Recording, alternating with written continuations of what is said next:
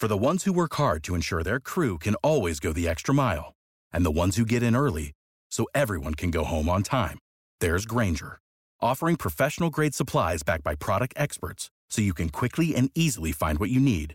Plus, you can count on access to a committed team ready to go the extra mile for you. Call, click Grainger.com, or just stop by. Grainger, for the ones who get it done.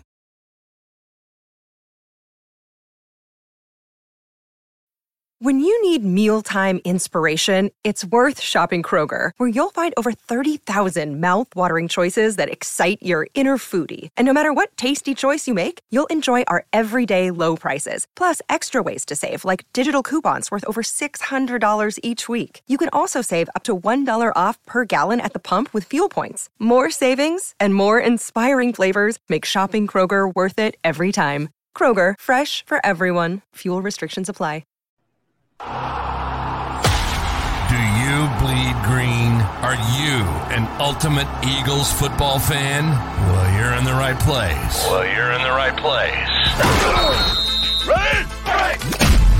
This is Birds 365, hosted by the new Mac and Mac, Jody McDonald and John McMullen. Here we go! Who collectively have covered and talked about more than 50-plus years of Eagles football. Kick off your day with Birds 365. You'll get debate. We love to argue. You'll get the real story from inside the locker room. And you'll hear from some of the great football minds from around the region. You're about to become an Eagles insider. Get in the game. Join Jody Mack and Johnny Mack and join the football community that flocks to Birds 365. Birds 365 starts right now. Welcome to the NFL. Let's go! Let's go! Go!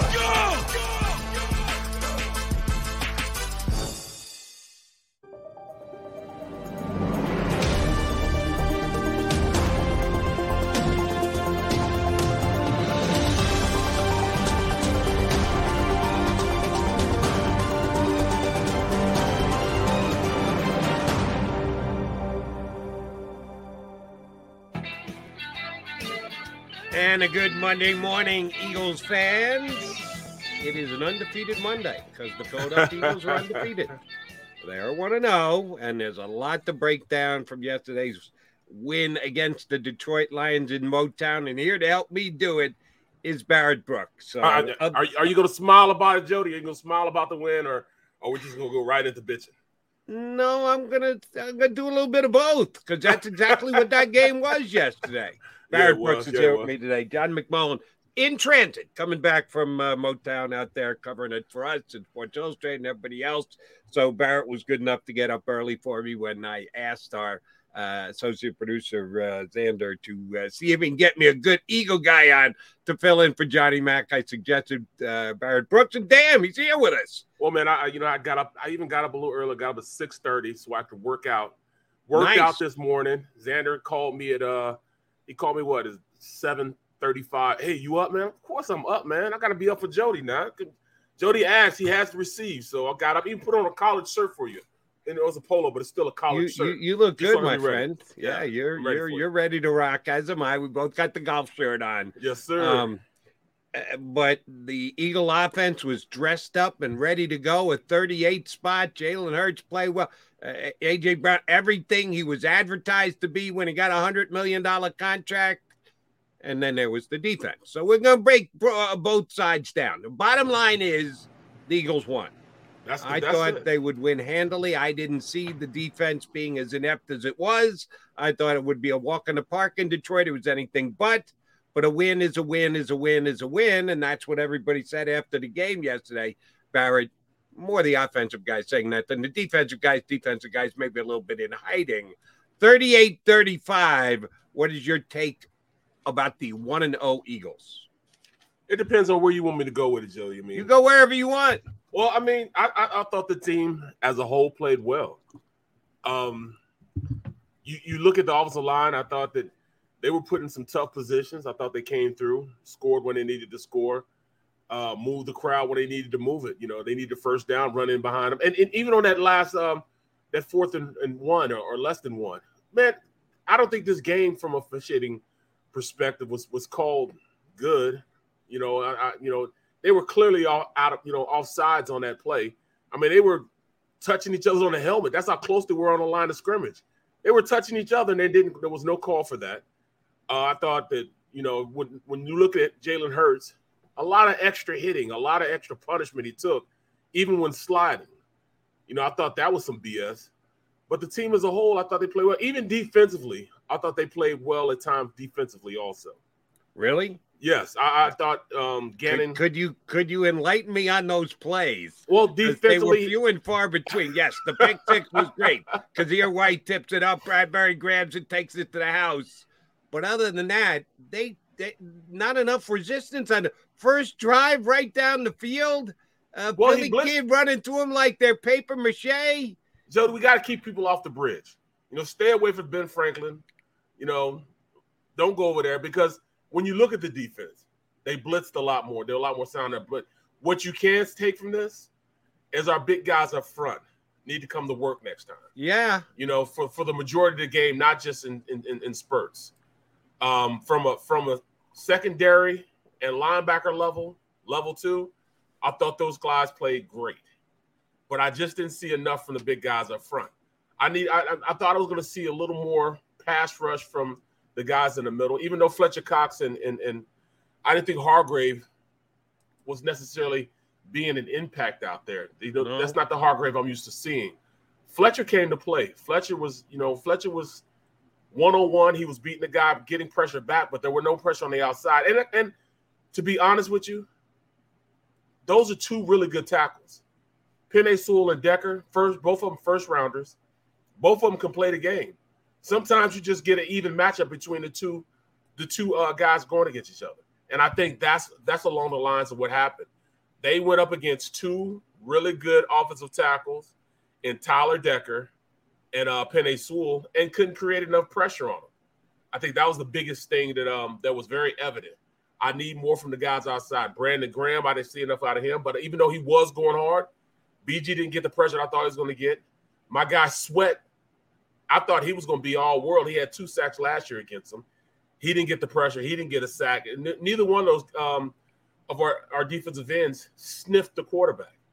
They weren't even around him. So that's where I have the most cause to pause on the defense. The lack of pass rush by the big guys up front. They're using the strength of our team. They weren't the strength in pass rushing this time. I thought that Jared Goff was comfortable back there, and I think it's more so because the two guys, Tyler Decker and Penei Sewell, had phenomenal games. They played up to what you would think out of two guys who was drafted in the first round, who were supposed to be bookends, and they were definitely bookends. I will not knock the Lions' offensive line. New coming in, they had a good offensive line, but as you mentioned, most of those guys were there last year when the Eagles ran rampant over the Lions.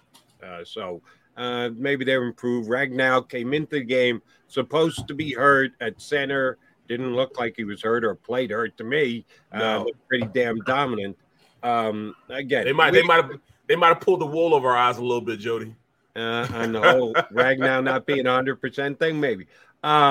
Because you said Fletcher played well. Fletcher played the best of the defensive tackles. Yes. Okay, thank you. But yes. It doesn't make it great because Hargrave to me was missing in action. Yes. And the big guy who we've been sold a lot of promise on, Jordan Davis, because he's as big as he is and athletic as he is. All that is great. It needs to turn itself into plays being made on the field. Now, they didn't use him as much as I thought they were going to. We knew he was going to be a situational substitution guy to start. He wasn't on the field as often as I thought he would be, or I would have liked to see him. But he really made one play in the entire game. He kind of went down the line, played well, and was able to get in on a tackle. He created no pass rush in the middle, and that wasn't his forte at Georgia, but he didn't give him any extra push in the middle on passing plays when he was in there on the few plays where they passed while he was still on the field. And Hassan Reddick, wait, did they pay him a whole lot of money to come in here and get to the quarterback this offseason? Absolutely. Jared? Yes, I didn't see too many times when he was in Jared Goff's face. No. Their defensive line was a complete no-show yesterday. Yeah, and like I said, and they tried to put him in different places. I saw him rush from linebacker level. I saw him rush from the outside. I didn't see any production out of him either. But that might just go with how good that offensive line was with Detroit. I said going in that they would have a pretty promising offensive line, even though those were the same guys that were there last year. Pretty promising. In fact, I thought they were a little weaker because they didn't have Big V there to start. Right. So, but I mean, the kid that went in there actually played okay. I knew Jonah Jackson was as advertised. He's good. Their left guard, he's good. Tyler Decker's good. But, Kramer, no. Stenberg, no. Those guys aren't good at the left guard position. So it should have been more of a day for Fletcher Cox. And when you look at our defensive line, you didn't see guys we thought we were going to see. Hargrave was missing in action. And that's the problem, because I expected him to be one of the dominant guys at the defensive line this year. I thought he was going to be a dominant force. And that's only because I've seen him be that guy. This is early in the year. He usually fades towards the end of the year. Well, this time he didn't show up this game. Is it a possibility that the offensive line is better than what we thought they were? Yeah, that could be the case. But that's still the same team I saw in Hard Knocks. I mean, they were a sieve in Hard Knocks. They were giving up everything in Hard Knocks. They came to play this time. They came to play. Maybe we'll find out more about this today, but as far as, and you can read in too much with this, but I don't believe that's the case here. We knew the Eagles were going to use a rotating bunch of guys on the defensive line, specifically in the middle. Guys like Williams going to be able to move in and out, play both inside and out. He ended up playing 33 snaps. Marlon Tuipulotu played 29. Yeah. He played 29 snaps. Jordan Davis played 22 snaps. How does guys who we weren't even sure were going to make the team end up playing more snaps than Davis? Do they have a specific package involved with him that he's only going to play? Again, maybe I set my sights too high. I know John set his too high because he thought he was going to revolutionize the position.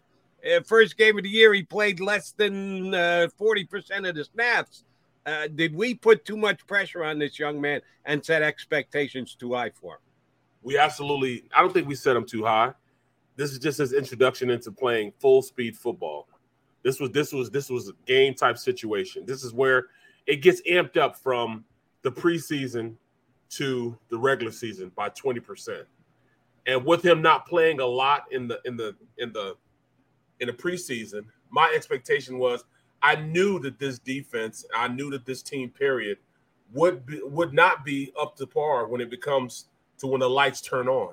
I knew they would be behind the buck against this Lions team because they hadn't done enough in the preseason to prepare their bodies going into the regular season.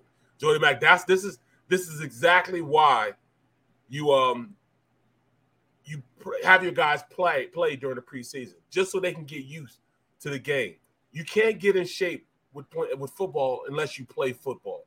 You can come in and run the shape all you want to, but when it comes to the dynamics of hitting somebody, pushing somebody, running and tackling people, finishing plays, you just don't do it unless you do it on the field. And that's the problem. It's like when you're out there in practice and you're practicing against your guys, it's almost like 1-2 cha-cha-cha. Get to your point, get to your leverage point, and then basically it's over with. You don't have to go out there as an offensive lineman and finish the play. You're not finishing the play to the guy to the ground. When you're an offensive lineman, you hit a guy. That's when the play starts, is when you hit him. Then you have to finish him. You got to gain leverage on him, get to where you need to go, so where the ball is going. Then you have to finish the play or maybe flat back him or something like that. If you don't train your body to do that, it's going to take you a while to get in shape in doing that. And that's another thing that I saw that was key to me in the second half, that this team isn't really in football shape. They might be in shape as far as running. They might be in shape as far as being in lowers, but they're definitely not in shape to go through the whole game, full speed, lights out, total effort right now.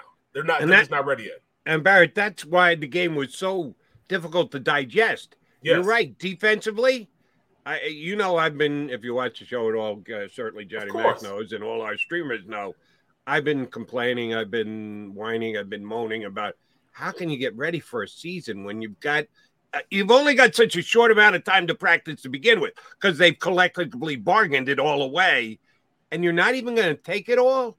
You're going to go this many days, no pads whatsoever, right? Walk through after walk through after walk. You're not going to walk in a game on Sunday. What are you walking through on practice for? So I had my issues with the way the Eagles did it. Now, they get to game one. They're very healthy. Andre Dillard, only injury. Everybody else 100% healthy. So they can say, hey, see, it worked.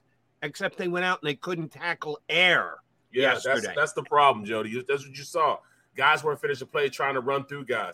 Swift, he ran roughshod over us. And that's simply because they were able to maximize their camp and play more physical football than the Eagles, because they were more physical in camp. They were more physical in how they approached this season. Dan Campbell had his guys ready to play. Eventually, athleticism took over because the Eagles have better athletes and a better team than Detroit. But if you go and when you watch film, you're going to see it's evident that they need to do a little more as far as, they know the pace of the game now. So guys like Kelsey and all those guys, they'll be ready to play, from this point forward. But this is their first initial contact, full speed, and how it's going to be for the rest of this season. It kind of took them off guard. It might have put Davis in a position like, wow, they really do go. Now he sees what he has to do to amp it up. There'll be a couple of extra guys running after practice from this point on. Rest assured of that. Knowing that they're not really where they need to be going into this season. You need to go out there and practice in order to – and I kept telling people, I'm not a big fan of not going in and really getting your body ready to play. I love that they go in healthy, but those, hour periods and hour and a half periods, practices that they have, they maximize them as far as getting in the work, but they're not maximizing the physicality of what they're going to face on Sunday. And that's the difference between what you saw from Detroit and what you're going to see this Monday. When you see this Monday, this is going to be a game. We're talking about a team they just beat. Didn't they just beat Green Bay? I think they beat Green Bay. Yeah, Vikings look very good offensively. Very yesterday. good. That very Jefferson good. guy who could have been here in Philadelphia balled out yesterday again against the Packers. And, the Eagles' defense will be tested again here in week number 2. And that's the one thing that makes it so frustrating, B. You and I feel the same. The Eagles were not physically prepared for this first game. No. On the defensive side of the ball. On the offensive side of the ball, they look great. They look like prepped, ready to go, all in sync. A.J. Brown, perfect fit. He and Jalen on the same page.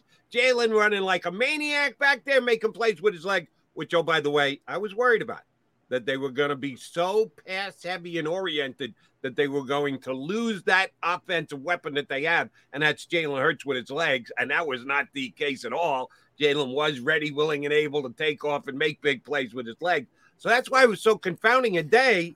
The defense looked like they were not prepared, not ready, not a full go to get the season underway. Right. The offense looked great.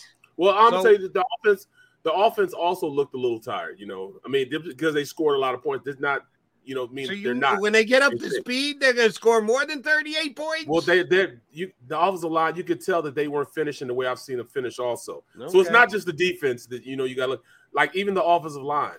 I didn't see them running down and finishing plays like I usually. Just watch how they, watch how the games they played last year and then look at the film of this year. I know a lot of people on the stream have Game Pass.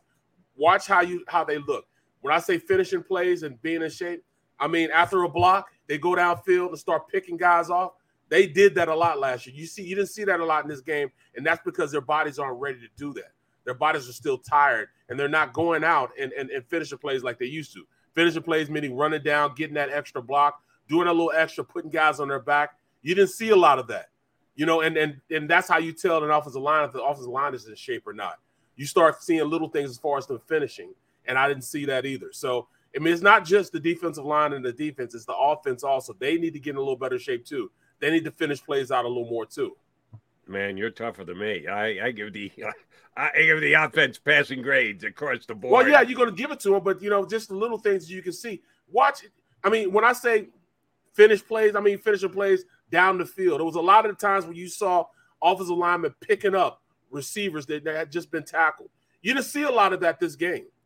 And that's when you start seeing a team that's in shape. They finish plays. They run down. They're not stopping. A lot of times I saw those guys just sitting back and watching the play. Offensive linemen are not supposed to watch the play. You're supposed to finish the play, finish around the ball. And when you see guys kind of, all right, looking where the ball is going, that means they're not all the way in shape to play a game also. So you just can't pick on the defense. You got to see what the offense is doing too. Even though they scored a lot of points, there was a lot of meat left on the bone. Spoken like a true former offensive lineman in the league. Barrett Brooks in for Johnny Mack with me here today on Birds 365. First guest coming up next. He's one of our favorites, does a great job covering the Eagles for NJ.com. Chris Franklin going to give us a couple minutes insight before he's got to get on a big old jet plane and come back here to Philadelphia. Chris Franklin joins us next on Birds 365.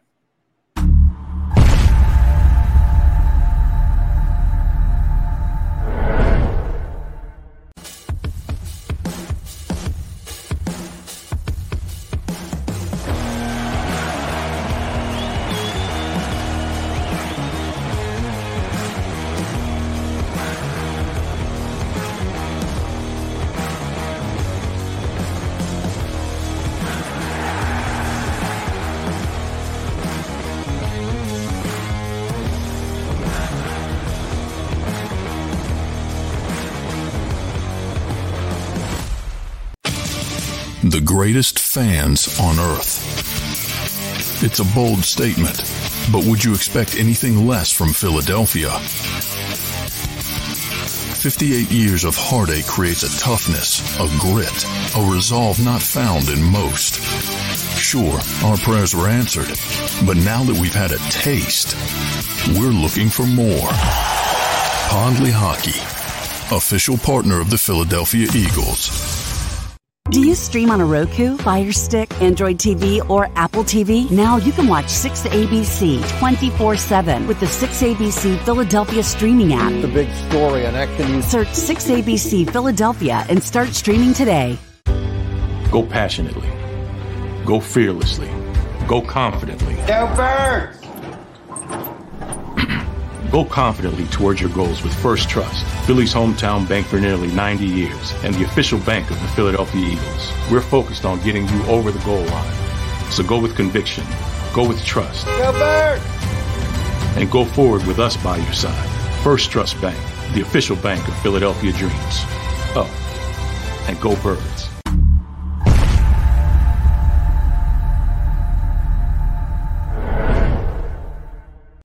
Welcome to Pondley Hockey, the largest workers' compensation law firm in Pennsylvania. With over 250 years of combined courtroom experience, we've helped over 100,000 injured and disabled workers obtain benefits, as well as some of the biggest settlements in the state.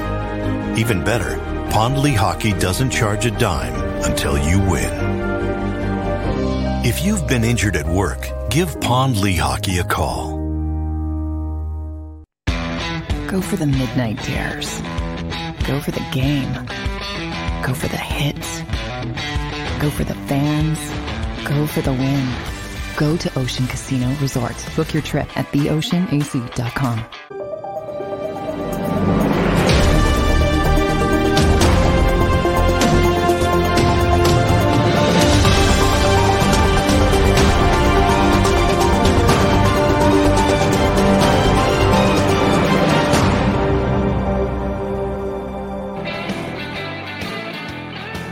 And after win Monday here on Birds 365, Barrett Brooks in for Johnny Mack, who's coming back from Detroit.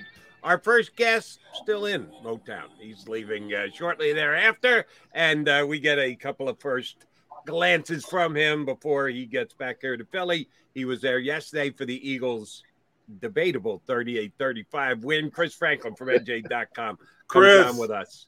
So, how you guys doing this morning? Good morning, man. Good morning. Good morning, man. Who'd have thought? You know what? I gotta say this, and really honest, Detroit's kind of growing on me. No Philly, but I gotta say Detroit's got some little things to it. Who'd have thought? But yeah. Because I spent 2 years there, man. It's the spot, man. It's actually an up and coming city.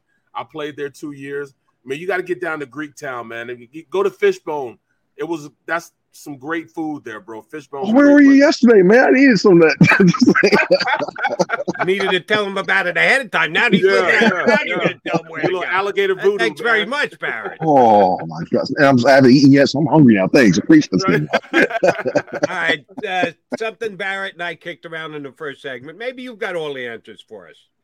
The Eagles look like a team that didn't practice, didn't want to get ready, didn't know what day the season started on the defensive side of the ball. The Lions, who aren't all that talented an offensive team, went through them, over them, around them for a 35 spot. Luckily, the offense looked like a well-oiled machine. Like, what do you mean, practice? Who needs practice? We're perfectly fine. We're good to go. AJ and Jalen, the boys, they're going to come in and kill the National Football League. It's so diversely opposite. As good as the offense looked, the defense looked equally as bad. And it's the same team that was practicing or not practicing in the offseason, which we kind of questioned, certainly here on Bird 365. I'm pretty sure you did too. How'd you get such diverse results out of week one on each side of the ball? I think offensively, they were willing to take some chances early. I mean, the Detroit defense didn't want to let that happen because they started blitzing, but you saw once they got comfortable, they were able to do that. I think defensively, I think they were trying to play it safe a lot. I think they were trying to get some fillers out there and not seeing Ben Johnson for the first time. And so he played a lot of that cover four, and you see him spread out. But the problem was Detroit took the physical approach and said, okay, you want to try to do that? We're just going to run it right down the throats. And I thought there was a lot of things that this team needs defensively to clean up, especially when it comes to the run game. I don't think the defense is going to be as bad as it was yesterday, but it can because they can do better. But there's still things they need to tweak on there. You know, looking at them as a whole on the defensive side of the ball, man, I just didn't see I didn't see the defensive line making that impact that I thought they were. That's the most experienced position we have on the defense, and I thought they would step up a little more. I think it's more so. I don't know if you saw this or not, but I think it's more so the experience and the players that Detroit had, and Tyler Decker and Penei Sewell and Ragnow that really they showed up. You know, so they might have just got whooped by a team that's a little better than they were. And I think also when you look at what they were doing too, like the defensive line, especially early on when Swift was breaking off those runs, they were over pursuing and didn't have the gap discipline too. So you saw that's right. That was too. You saw Sweat going. You saw the defensive ends, especially they were rushing all the way upfield, and the next thing you know, it was like, okay, thank you very much. Just open a big gap on one side, and then you look on the inside with the defensive tackles, they were getting washed down. So I think overall, it was a lot of gap discipline. But once that's something they started to get better as the game goes on. But it still was. You look at the names, you're thinking like, okay, these guys should get more than one sack along the defensive line, and the guys who got them, I gave them one because it was a half sack because there was a Sweating Cox like that. But they need Brandon Graham and Cox, excuse me, but they need to do better in that line.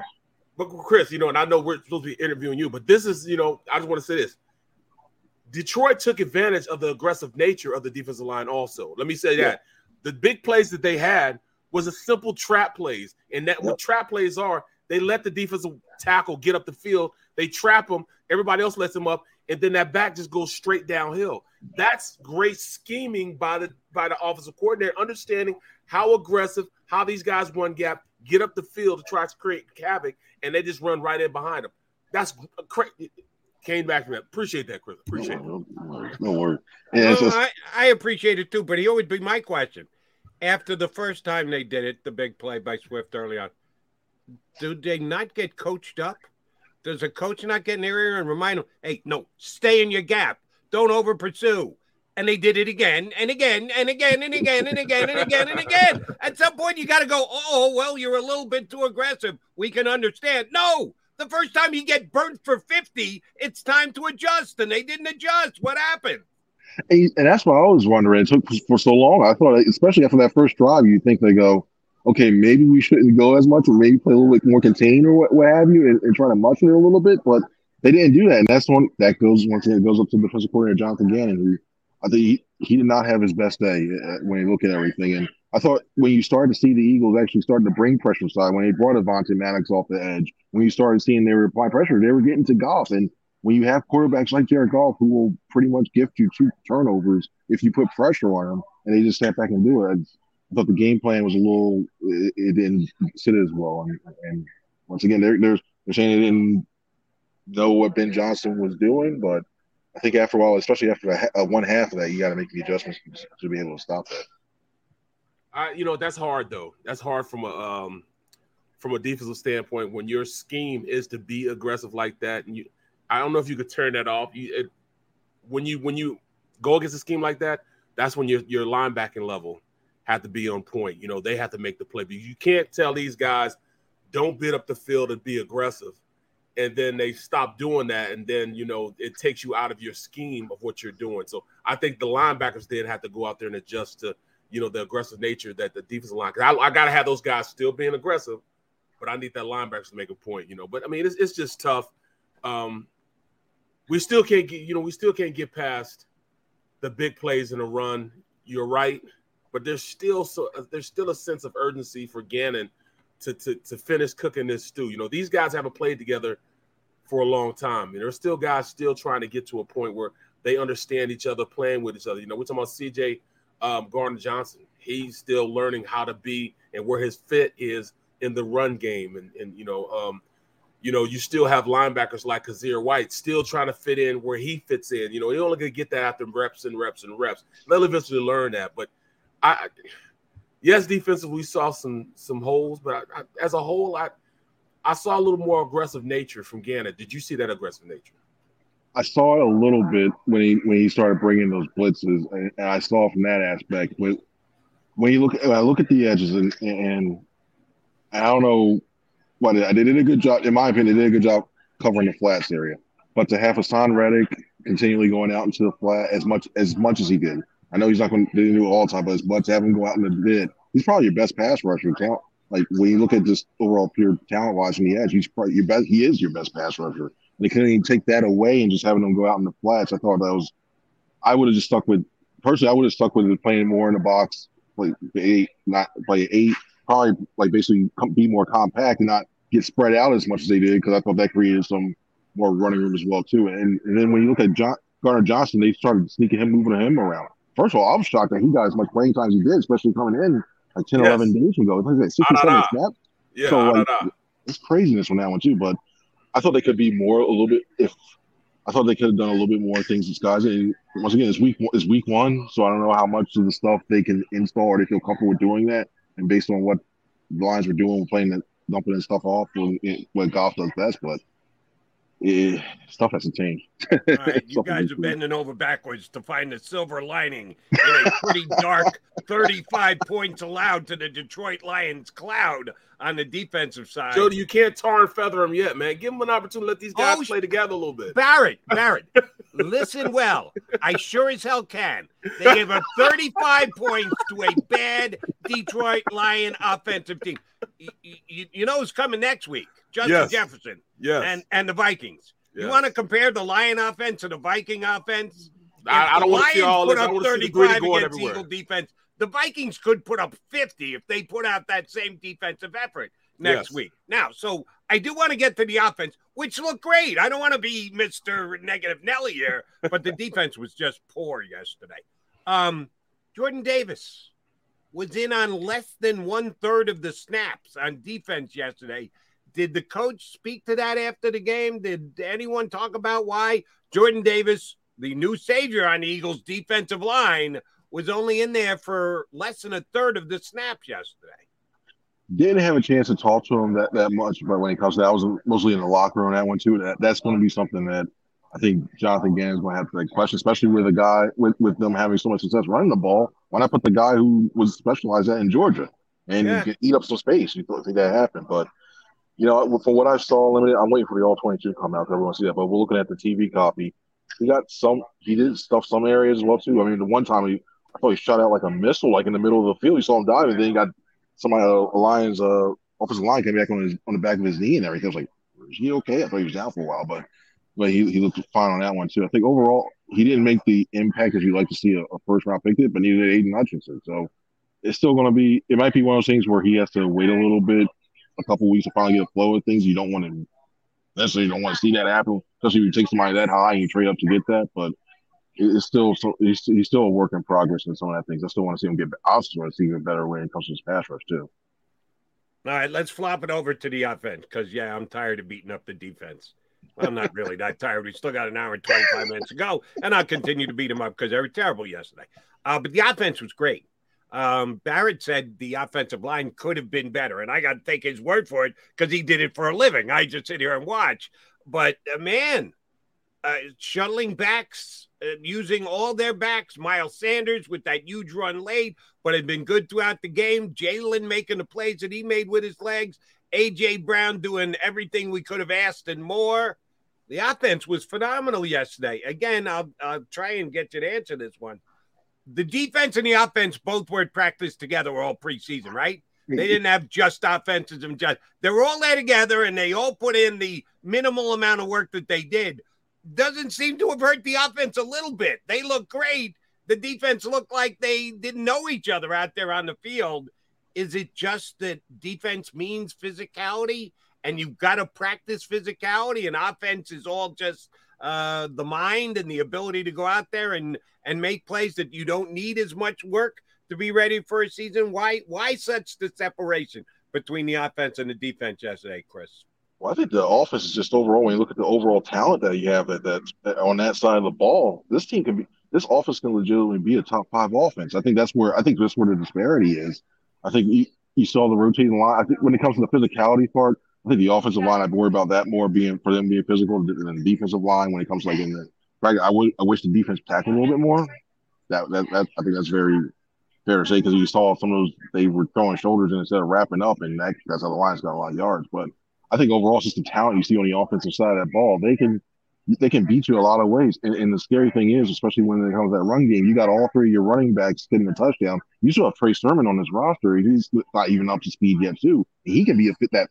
I think he's probably the most physical back you have that you can use in those 4-minute situations when like the Eagles did this past game. So you look at all the pieces. You look at that. You look at the diversity you can use and how you can attack. I think overall, it's just that offense. I think is got more talented defense by a lot, personally.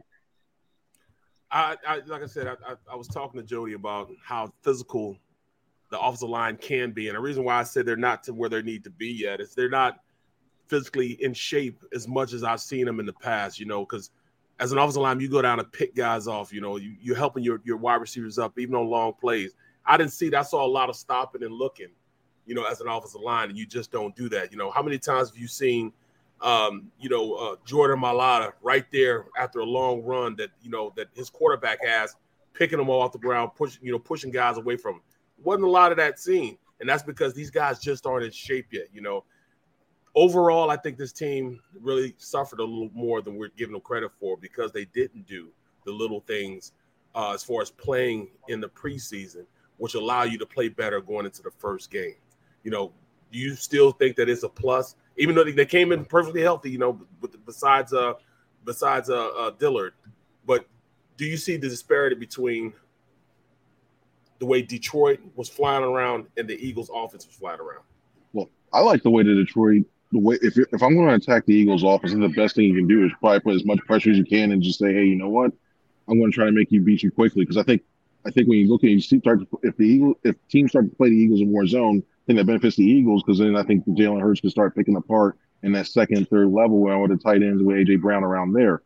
I saw Detroit starting to bring a lot of pressures off the edges. They started bringing a lot of blitzes, and the Eagles didn't have a lot of people to account for that. So, and they snuck Sanders out into a pattern, or they put Gainwell into a pattern, what have you. And the next thing you know, you saw like one person keep us fly and running all these stunts aside.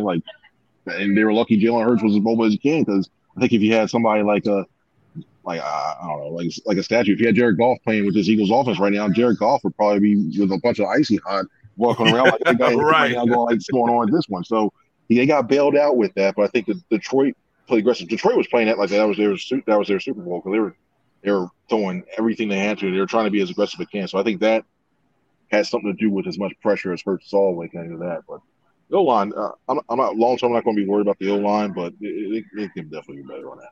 Right. The offensive line might not have been perfect, but they were pretty damn good. And, oh, by the way, when they were overman, bringing blitzes, the Lions adding guys to the line, Jalen Hurts made him pay, either with his arm or with his leg, certainly with his leg, 17 carries for 90 yards, and moving the chains and getting clutch first downs was phenomenal. But 18 for 32 for 243. Yeah, he didn't throw a touchdown, but he got him right down there in the red zone. And they were able to pound it home offensively with the running game thereafter, including one Jalen run himself for a touchdown. Scale of A to F, A plus F. What would you give Jalen Hurts as a grade in yesterday's performance, Chris? I'd give him a B. I thought I think overall, I like the way he's made. That's what Jalen is. It's just like, okay, Jalen, there's a fire over there. All right, cool, we'll get out. Oh, hey, we're going to run this way. All right, it's cool. Hey, you won a lottery. All right, cool. That's just mean there. So I think when you saw they got behind, that helped him out a lot. That didn't phase him one bit. I thought that he used his legs, and you saw that start to affect Detroit because then they started having those back guys on the backside. Like, oh, no, maybe he's got the ball. He pulled them a couple yards that way. Next thing you know, he got the backs running out that way. There were a couple of times where he had some receivers open, and I thought he could have hit them a little bit sooner because I thought for bigger plays downfield. And that, once again, you want to see him do better with that. I thought he navigated the pocket well. When he got time and they developed a pocket around him, I thought he sat very well. So when you look at the whole body of work, I think it's B. But I think the only thing he would have gotten an A is he started hitting some of those passes a little bit earlier and got them to there instead of skipping a couple of them. Well, I can't wait right now, man. I think that you're going to see a better team Monday night than you saw against Detroit. That's number one. But did you have any question as far as, Smitty not getting a catch, Smitty not, being in the offense? I was kind of surprised that Devontae Smith didn't have a catch. Nobody's really talking about that either. Yeah, I think he had one. Yeah, one. But I think I'm not worried about targeted 4 times, no catches. Wow, that's crazy. Like, I think when I look at that, I'm not worried about it because I'll say this: it's going to be an overcorrection this week coming up. I can see them going like, okay, well, Brown's gotten all the targets. Browns don't want to do it. Let's shade the safety over this side. Let's shade the coverage over this side too. And then all of a sudden, you got him one-on-one against on the backside. I think you see more single coverage. So I would have liked to see him caught the one. I thought there was especially one there inside. I know I thought he did, but you catch that one a little bit better. But overall, I think I'm not concerned about that one. I would love to see the tight ends more involved.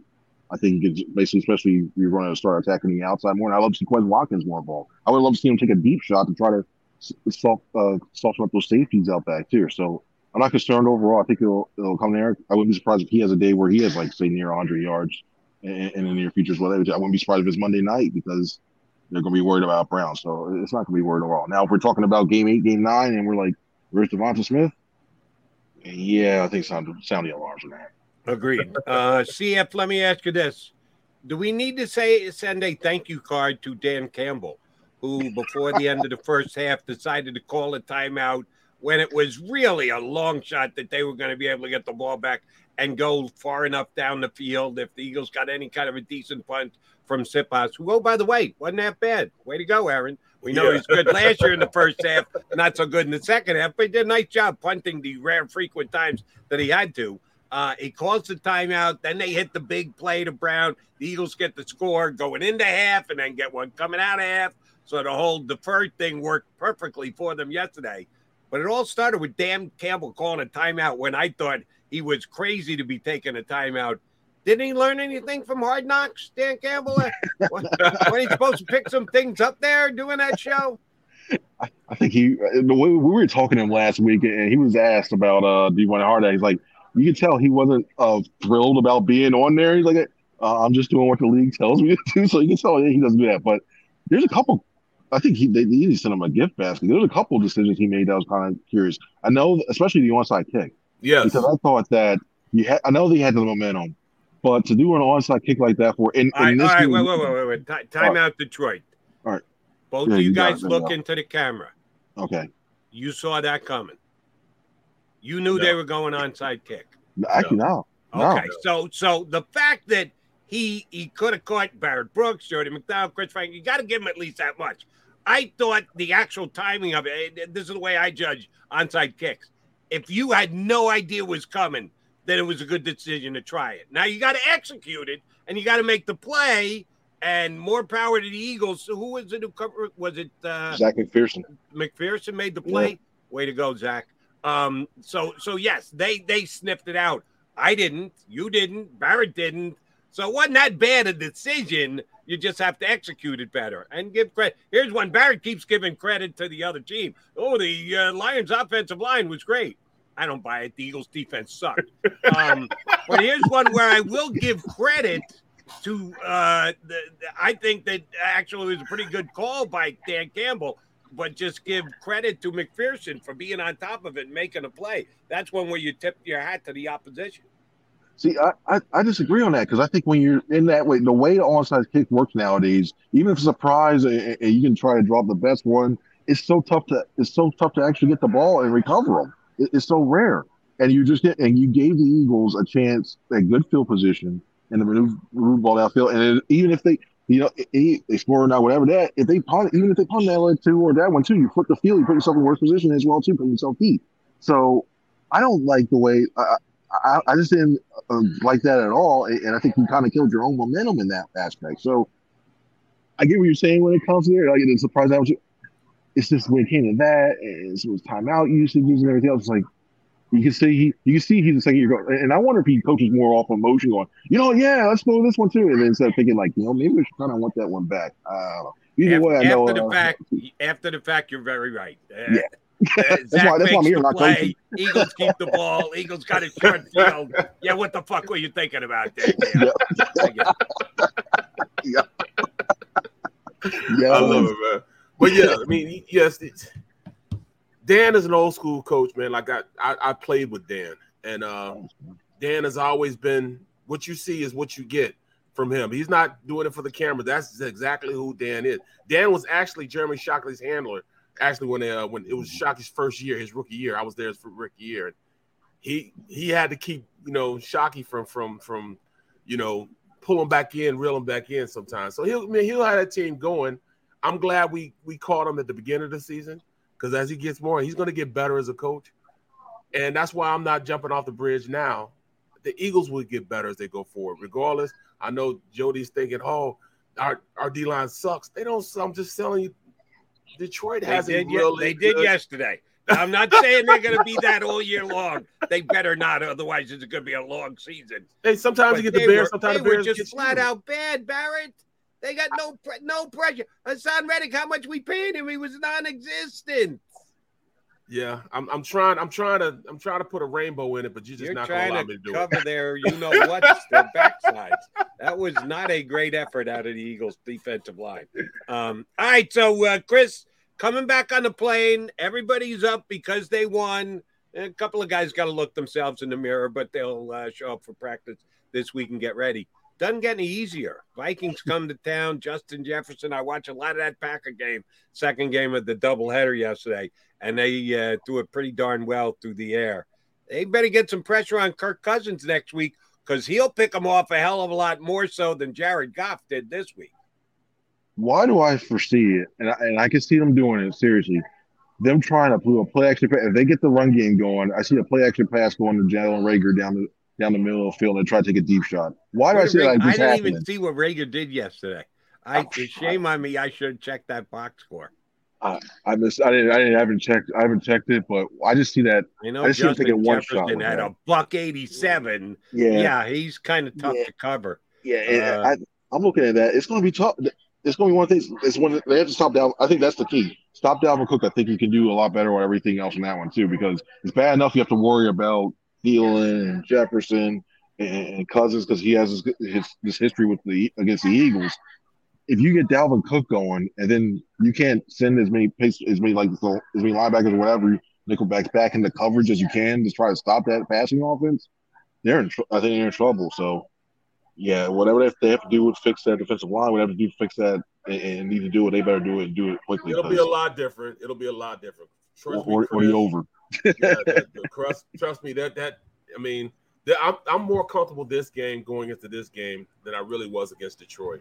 I'm comfortable because I like our DBs. Our DBs can, and I know the defensive line will hear this all week, and they're going to be out there ready to just, drinking hot sauce and sniffing gunpowder. They're going to be so pissed off by the time we get through with this, and they're gonna wring Cousins' neck. I'm just letting you know now. I'm already saying it right now. All right. Why do I have the image now of like Frank's red hot sauce on gunpowder? You literally put that in anything. I'm ready for the next thing. Ready to go now. Oh goodness! Your lips to the defensive lineman meeting room ears, Barrett. I hope you're right. By the way, Jalen Reagor, 1 punt return for 7 yards. Did better than that. Cousins never actually got around to throwing the ball to him yesterday. Did not have any targets, but he did have a punt return. And by the way, tip of the cap. Covey, good job. He just caught the ball. They had one play where he actually made one nice move, turned it upfield, got a couple yards. Didn't wow anybody, but did the job yesterday on the punt return. So being elevated from the practice squad, more power to him. Chris Franklin, we know you got a plane to catch. Get back here to Philly/South Jersey. Thanks for jumping on with us this morning. We'll talk to you again very soon. Take it easy, guys. Bro. Thanks for having me on. Thanks. Y'all have a good one now. You got it. That is Chris Franklin. Ready to rock and roll whenever we punch him up. More so than the Eagles defense was yesterday. I know. Barrett's making me badmouth the Eagle defense maybe even more than I have to because I got to balance the scales. He's giving them a pass. Oh, that great defense, that great offensive line by the line. Ragnow's very good. Yeah, he's one of the best. And Penei Sewell is going to become great. It wasn't the 5 blocks of granite up there in front of him. Right. You're right. But still, man, I can't see them going out and playing like this for the rest of the year. I mean, I think this is an anomaly. Okay. Hope you're right. They'll definitely get better. They better get better. Because I can't go through this. I can't go through this the entire season. Not a whole lot of pressure. The Detroit Lion offense put up a 35 spot. That is a little scary. But it is just 1 week. That's the good news. And the best news of all, Eagles found a way to win the game despite playing that poorly defensively. Jalen Hurts, A.J. Brown, big plays, 38 points.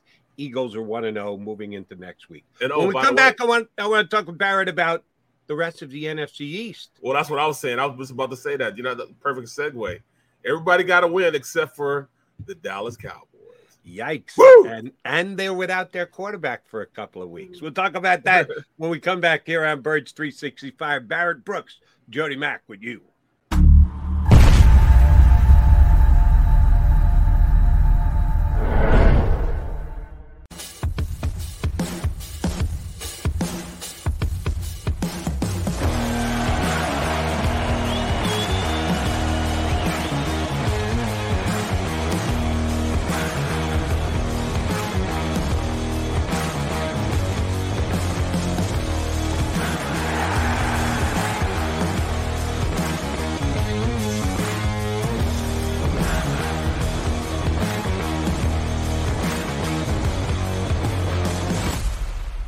Philadelphia fans, were cut from a different cloth.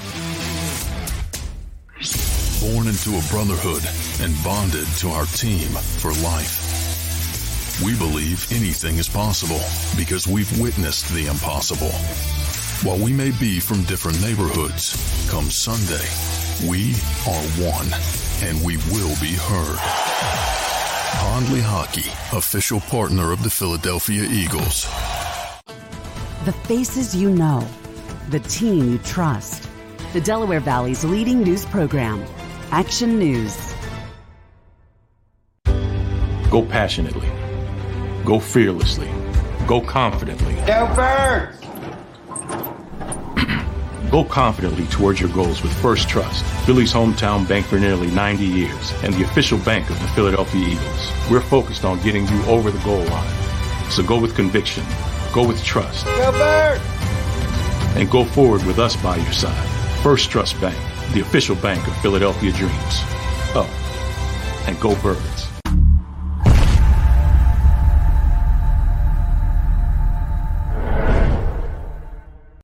At Pondley Hockey, we've recovered billions of dollars for our clients, and we're confident we can do the same for you. With over 250 years of combined courtroom experience, we've helped over 100,000 injured clients obtain some of the largest settlements in Pennsylvania. One conversation is all it takes to help you and your family get back on track. If you've been injured in an accident, give Pond Lehocky a call.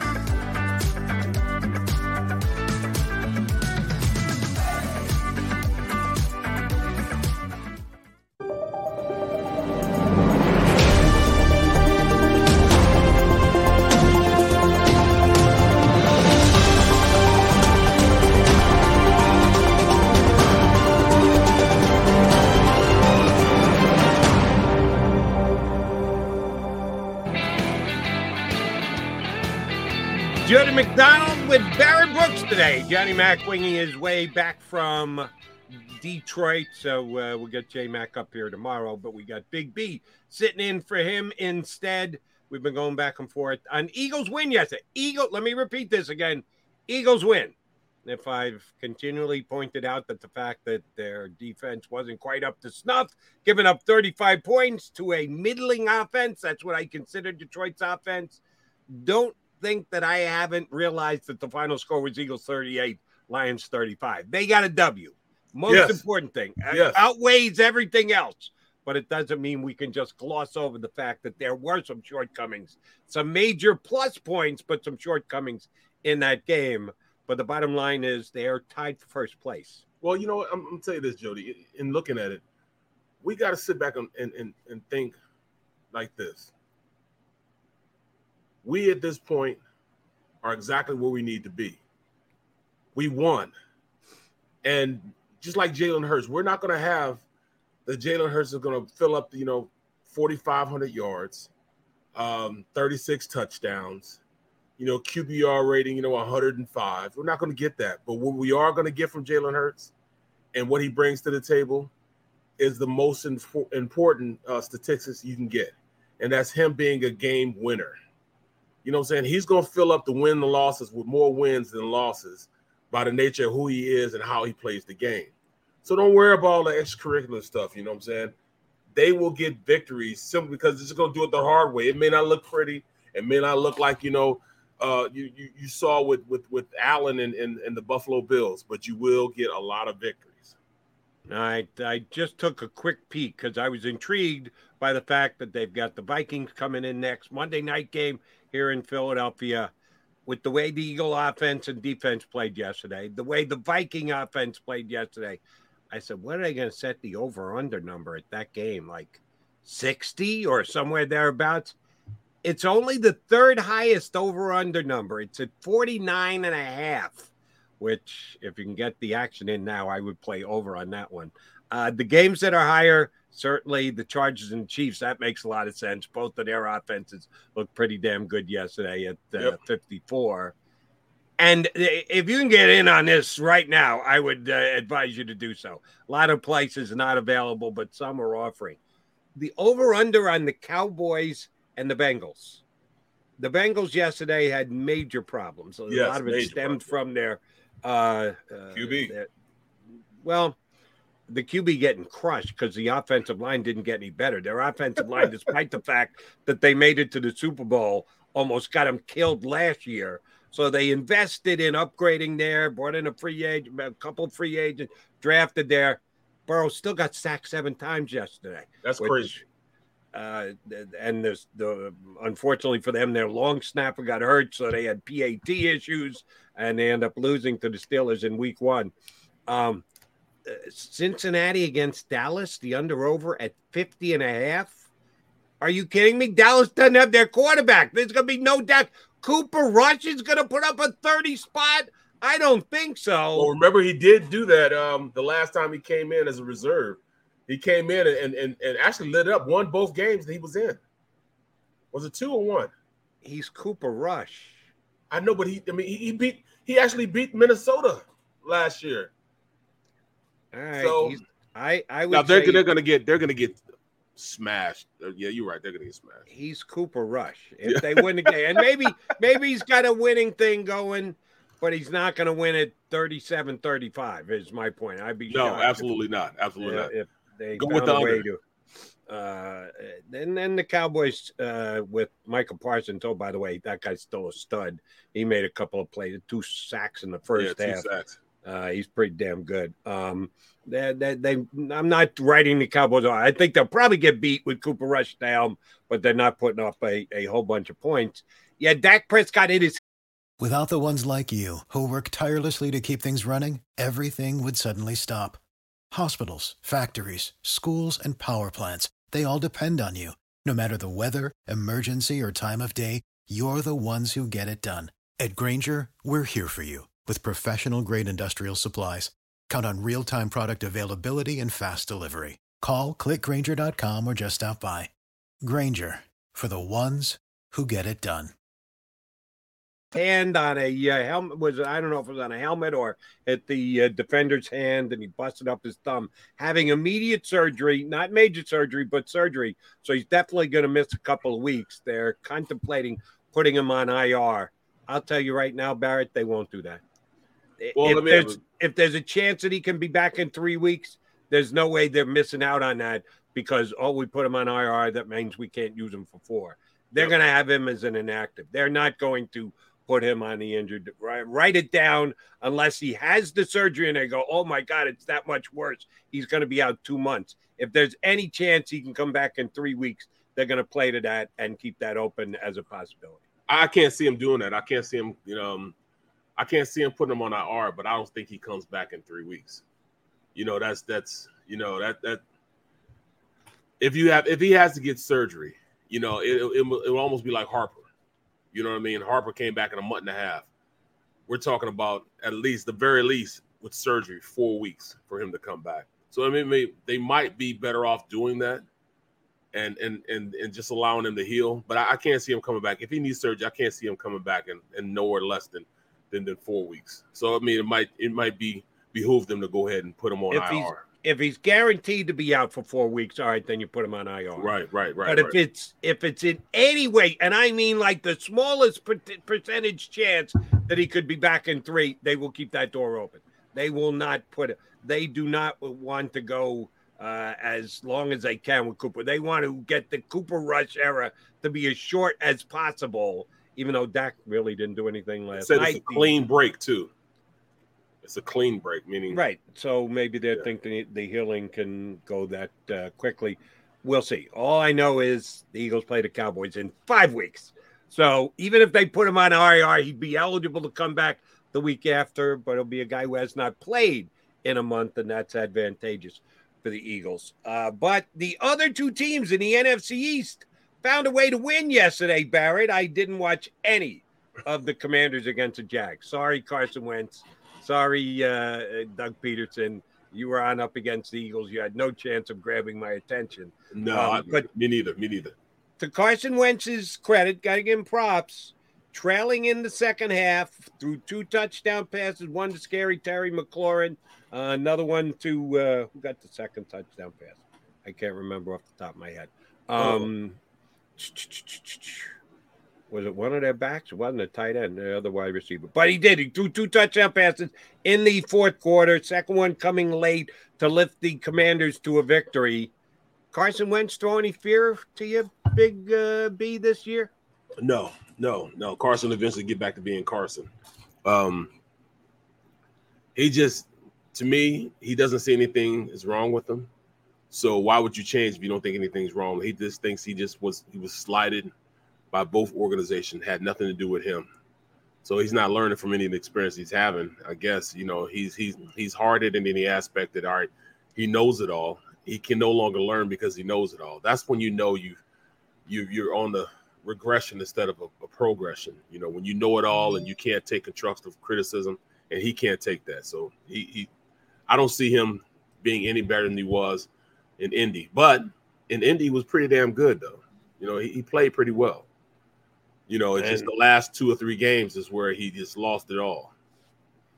And the team that actually probably painted his way out of Indianapolis was Jacksonville. Beat him late in the season. So yesterday he got a little revenge on Jacksonville. He got a little revenge on Doug Peterson. I'm not saying he deserved any, Doug. We don't blame you, Coach Doug P. But surely Carson did.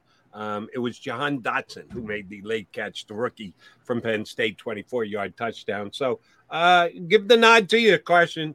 The exact opposite of what happened last year. You were clutch late rather than coming up small late like you did against Jacksonville last year. So the Commanders get out to a 1-0 start. Now, the other NFC East winning team, I did get a chance to watch. The Giants were able to pull out a victory at Tennessee.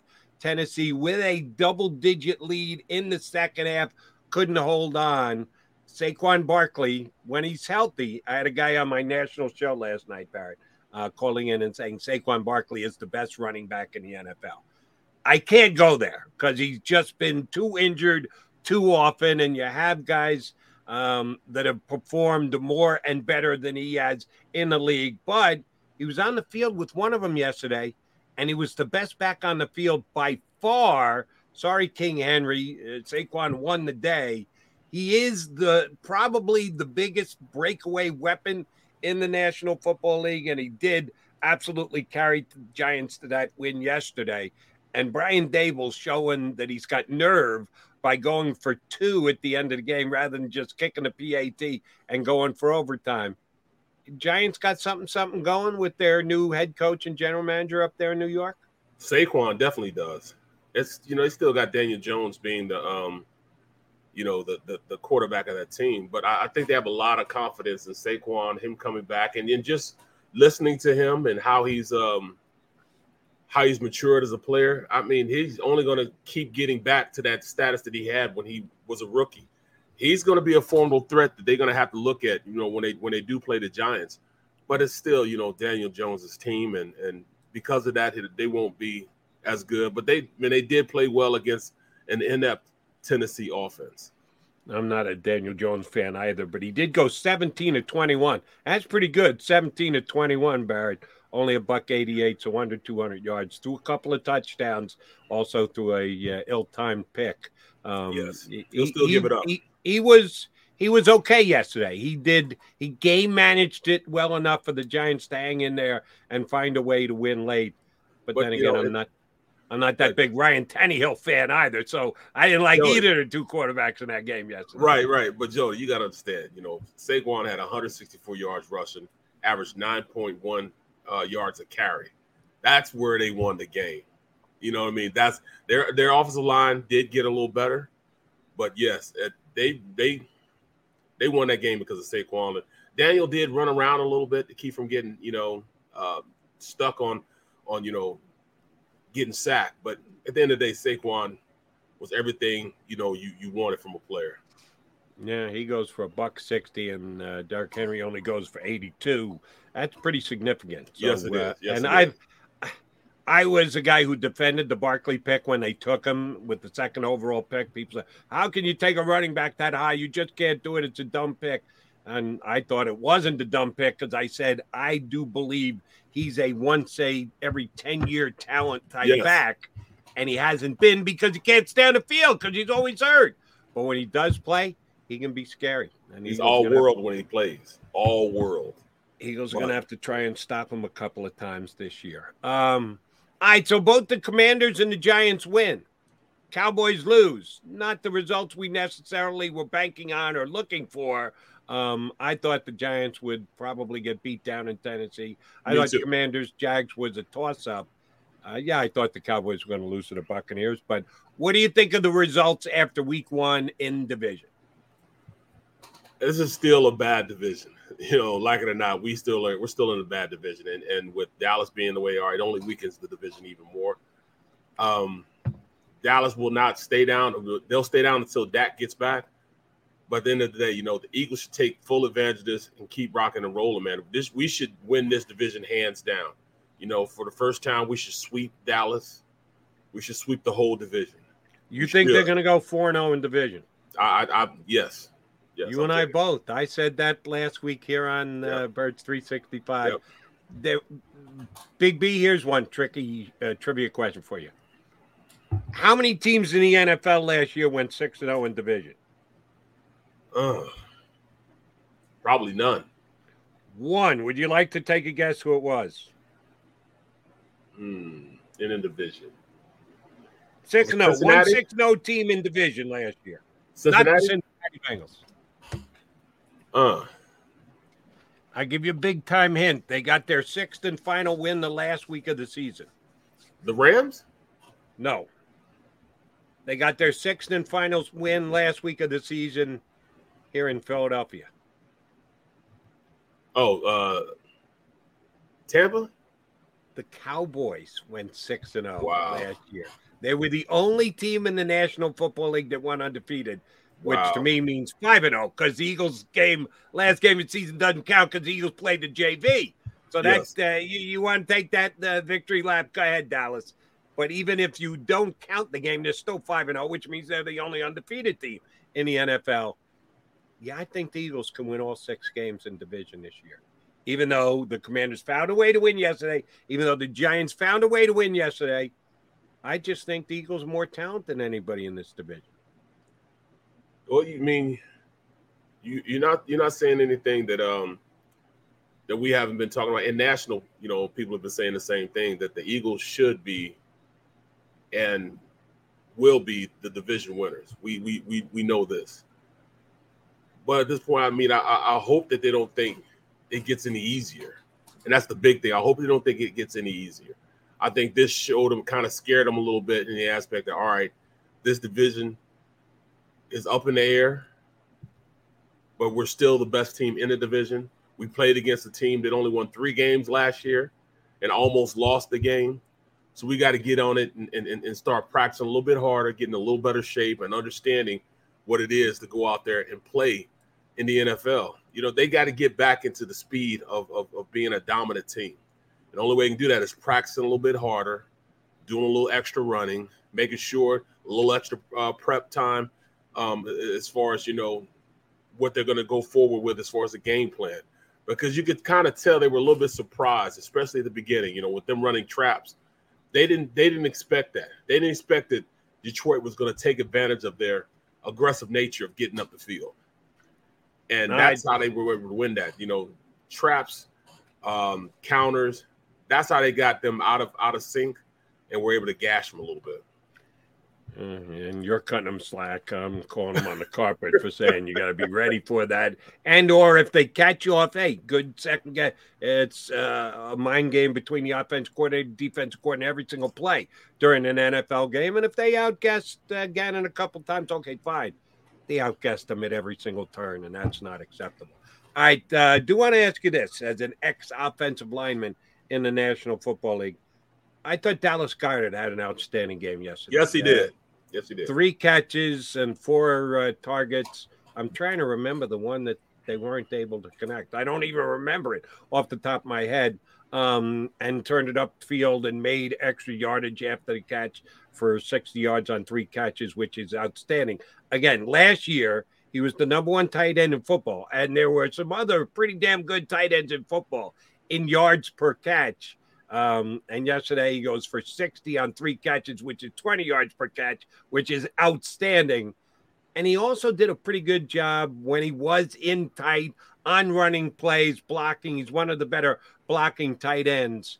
How much does that make your life easier as an offensive lineman? When on your side, you got the tight end with you to lend you a helping hand. How much does that make your life easier? Loved it, man. I played with kind of the same, not the same as far as athleticism, but I'm talking about a blocking tight end. I played with Ed West. They used to call him Toolbox. Toolbox was nothing but an offensive lineman with an 80 jersey on, 80s number jersey on. Toolbox would play, man. Ed West, he was like, blocking with an extra tackle on the outside. It made things a little easier for myself, knowing that he was there. And my rookie year, of course, they gave me a lot of help because I was a rookie until midway through the season. And they had Antone, and Antone started giving them sacks, and then they moved, West to the other side. So now I'm by myself for the remainder of the year. I did all right, man. But it's you cannot expect a guy like Dallas Goedert to stay in the block, go out on passing routes. You have to account for him. And I think that's where his biggest worth is for this team.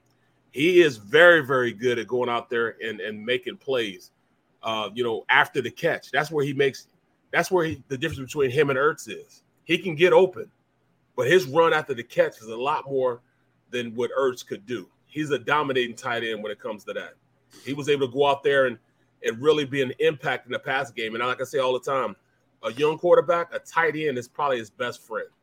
And especially when you have those horses on the outside. When you got Smith on one side and Brown on the other side, you can't sit there and double team him. You can't keep an extra guy in the box. It just really helps you because now he can roam the interior of that defensive backfield and make some hay. He's faster than linebackers. He's bigger than most safeties. He is definitely a weapon they're going to take advantage of more as the season goes on. And, oh, by the way, I'm kind of giving Gannon a hard time here today on the defensive line coach because I thought they got dominated yesterday. Yeah, shame on the defensive coach of the Lions as well. When A.J. Brown is just tearing you up, I mean abusing you on the outside. Now, the Lions' defensive secondary, I think, is okay at best.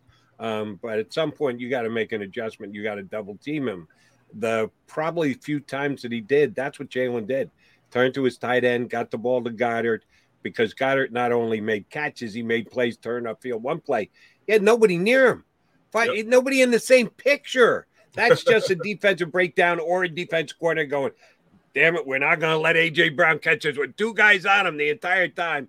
And that's credit to Jalen Hurts, because I know the offensive scheme isn't let him drop back, let him read all the defensive options, and let him pick out where he wants to go. No, they've narrow focused that he's got his first option, second option. And yesterday, oh, by the way, he needed to get to both of those pretty damn quick because Detroit did bring the heat. They brought extra guys on a lot of passing plays, and Jalen turned the ball upfield and made plays with his leg.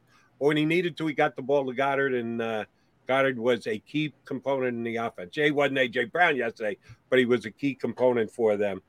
Joey, you got to give credit to Steichen on that, because Steichen had an offense that you couldn't really get in there and double team A.J. as much as he wanted to. He had A.J. in the slot. He had him out wide. He put A.J. everywhere to keep them from getting a bead on stopping him. I mean, the way he ran routes was amazing yesterday. Like, he would stem guys so far out. He just stem guys almost 3 or 4 steps to the outside and then go in on the slant play. And it was almost unstoppable. They even tried to bring a linebacker and fade him out to that side. He was still able, Jalen Hurts, credit him, he was still able to get the ball to him on a slant play.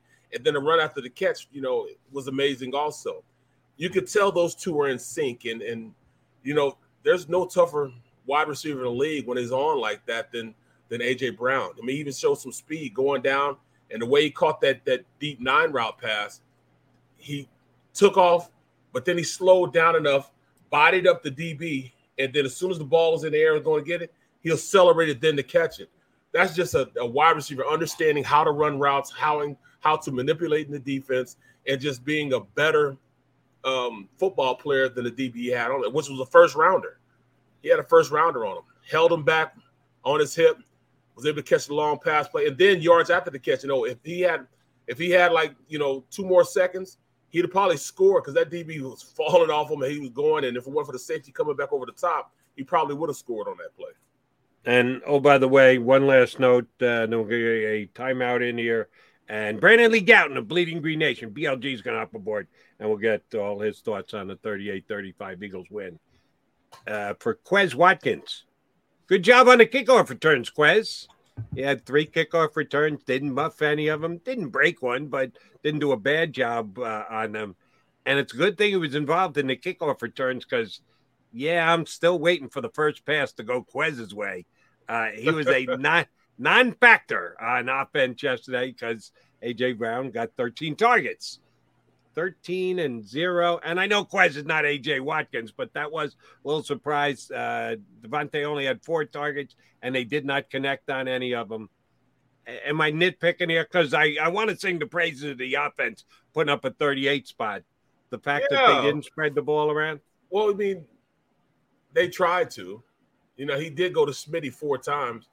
Smitty caught it 1, but it was a penalty, holding penalty by the offensive line. So it got, nullified. He did have 1 catch, but, Smitty didn't have a catch. Watkins didn't have a catch, but you got other weapons. You saw how this team with Kenneth, Gainwell, he got a couple catches. This team can be very versatile. Miles Sanders got some catches, some check down. Zach Pascal got 1 catch for 7 yards. Yeah, made a nice play on the ball. Yep. Noah Tagovailoa, Tagaya, whatever his name is. Tungiai, yeah. He was targeted once, dropped it. But, he was trying to disperse the ball. Jalen Hurts was trying to disperse the ball as well as he could. But, hey, if he throws it to you, you don't catch it, it's not his fault. You get it to you. You got to be able to catch it. All right, he is Barrett Brooks. I'm Jody McDonald. We are your Birds 365 duo today. Johnny Mack coming back from Detroit. He'll be back there tomorrow. We've got Big B sitting in for him today. We've got Brandon Lee Gout, another Big B in his own right. There aren't too many guys that get to look down at Barrett Brooks. Brandon Lee Gout actually happens to be one of them. A big boy. Yeah, we'll punch up BLG next. Keep it here on Birds 365.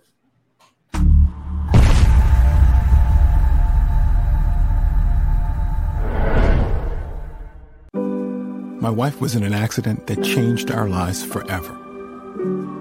She was in rehabilitation for years. She had to learn to walk again. She couldn't take care of herself. We couldn't afford a nurse. We were running out of options. One conversation with Pond Lehocky changed everything. They understood what we were going through and immediately helped us navigate the legal process. We can't thank them enough. Pond Lehocky. Tell us your story. Go for the pulls and the pools. Go for the oohs and the ahs. Go for the bubbles and the bubbly.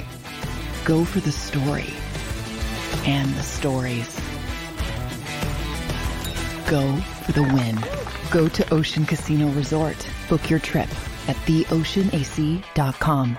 It's the #1 news at 10 p.m. Action News on PHL 17. Join Shari Williams, Gray Hall, Deuces Rogers, and meteorologist Adam Joseph for all the big stories at a time that's right for you. Action News at 10 p.m. on PHL 17. I get scared sometimes. Of a lot of things. Joining in. Decisions. The dark. The dark. But I once heard someone say, but as I always say, it's okay to be afraid. As long as you face the fear. And keep moving forward. Wherever you are in life, count on the name trusted in insurance for over 80 years. Independence Blue Cross.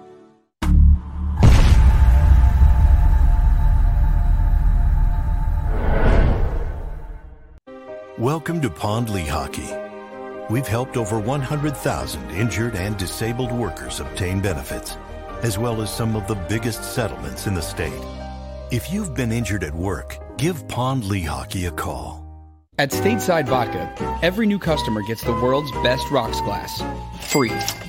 What's that? A rocks glass? You're telling me that bottle is cut in half? You could say that. Holy shit. And you're telling me I can get one of these glasses for free? That's right. 1 free rocks glass per customer with each first-time purchase of Stateside Vodka. So good, it just disappears.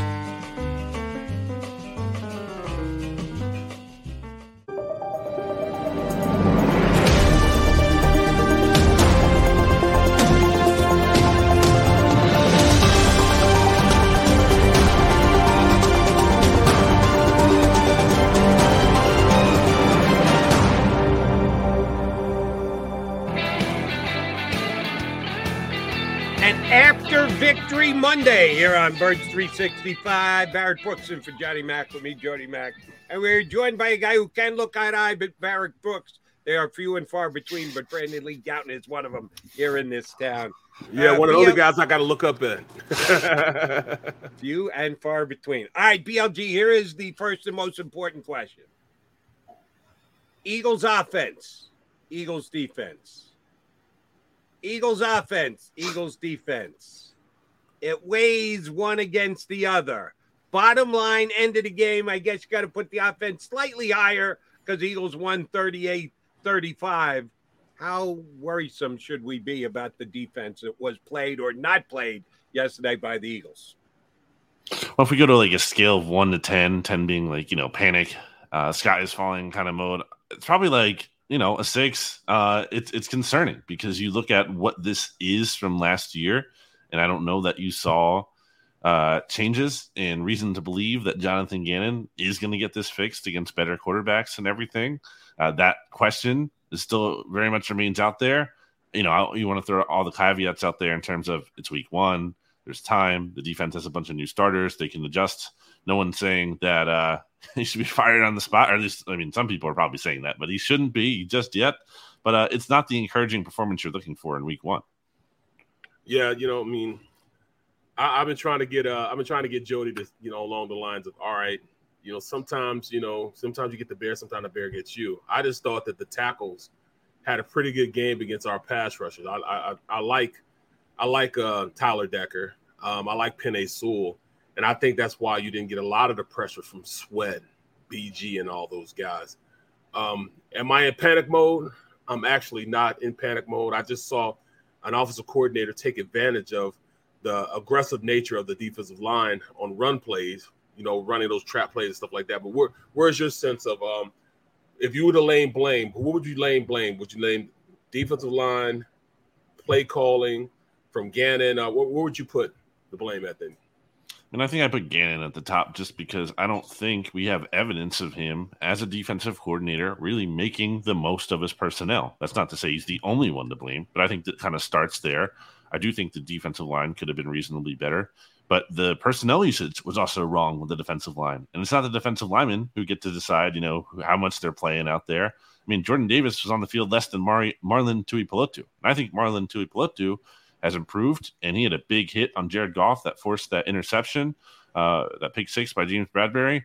Still, Jordan Davis is playing the 4th most snaps of any defensive tackle you have. I think that's a problem, especially when you're giving up yards after yards on the ground. So there's clearly issues there that have to be fixed in terms of personnel usage, scheme, everything. That's very fair. It's one of the questions I asked. How does he play less than 1/3 of the defensive snaps when he's going to be this game-altering defensive tackle that we've been told about? A little bit of a surprise. We'll see if Nick Sirianni has an answer for that. All right. Here's one thing I haven't been able to understand during the game, after the game, here on Birds 365. I still don't understand. I question the Eagles in their preparation for the season. The less is more. We're not going to put people at risk. It's more important to come into week 1 healthy than anything else we could possibly achieve in our preseason. Well, they didn't have anybody hurt. Andre Dillard, the only one, a backup who wasn't ready to go. So they achieved their first goal, which was to be healthy game 1. And it seems like they were ready to go offensively. Perfect symmetry between Jalen Hurts and A.J. Brown, ran the ball effectively, shuttling in 3 different backs, 3 different guys scoring touchdowns. So that looked great. And the defense was awful. And they didn't tackle worth the darn. And they looked like a team that wasn't ready to tackle for me.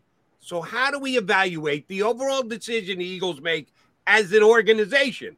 Johnny Mack continues to tell me, don't believe you. This is not Nick Sirianni's idea. Sirianni might agree with it and shake his head and go, yeah, this is the way. This is the best way to get ready for a season. Coaches would rather coach and practice and work hard and get physical. So this is a decision coming from above. How do we grade the Eagles out at both the pluses and the minuses with their preparation as compared to what happened on the field week number 1? Well, I agree with Johnny Mack on that one. I do think it's a signal from a direction from above. And Sirianni has to live with it to some extent. I don't get the sense that he necessarily hates it, but regardless, it is what it is. And I think it's a matter of like any kind of decision you make in life generally has its pros and cons. There's going to be downsides to things. Not everything is, there's not going to be like one perfect decision. There's no downside at all, or at least those are few and far between. So I think if you're the Eagles, for me, I think you live with this. If this is going to be the cost of having a healthy roster, which I think matters more, then I think you live with some of this. You can work through some of these things. I think Bill Belichick has long said that, the Patriots, they were never finished products necessarily week one. They're obviously good teams, but I think he has talked about the value of the regular season and kind of needing the early regular season to ramp up and get better. When you look at the Lions, they had a really physical camp under Dan Campbell. They were more banged up than the Eagles were. They were down to their third string right guard, and they also had a bunch of miscues themselves. They had a lot of penalties. They had drops. So it wasn't like they were a well-oiled machine just because they practiced harder than the Eagles did. So I do think it's fair to point out the downside like you are, but ultimately I think you sign up for that if you are staying healthier. That's tough, man. Because I did think that this team wasn't as in shape as I thought, especially on the defensive side of the ball. But I mean, they're going to get better. Week one, they won, and that's the biggest thing to me. But give me your overall evaluation of Jalen Hurts and what he brought to the table. Yeah, I think it's incredible, really, what he did. Nick Sirianni even admitting that after the game in terms of, okay, we don't have it called great or perfectly, then he just bails us out. That's a nice luxury to have as a head coach. Now, with that said, it's weird because I struggle between – I want to give Jalen Hurts credit because he was a big reason why they were able to win that game. Correct. At the same time, I think, you can't run this much every week. You can't be taking that many hits. That's not sustainable. I'm not sure that really is a recipe for success, especially in the playoffs. You look at how Lamar Jackson, has notably struggled in the postseason, and obviously Hurts isn't even as good as him. I think you have to, at some point here, be controlling the game with your arm, and he didn't really necessarily do that. He made some good throws, and he wasn't a liability. He didn't turn the ball over. But so for this game, I thought it was good. You get the win, you move on, but still need to see a lot more, especially as a passer. And, look, having A.J. Brown's going to help with that for sure. And we saw that with 155 yards, a historic debut for him. But I'm wanting to see more. It's not like this game is Jalen Hurts. Yes, it's not like this radically, changed my opinion on him.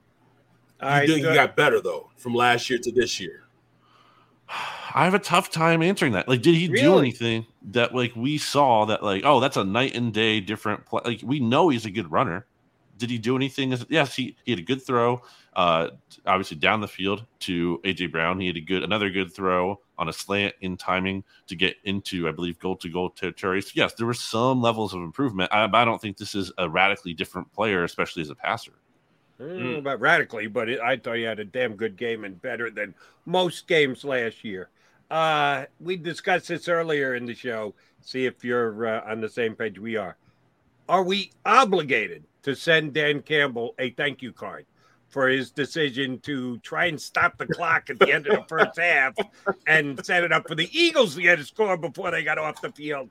And then as you play the results, ill-advised attempt at an onside kick. The Eagles got a little bit of a helping hand from the other team yesterday, did they not?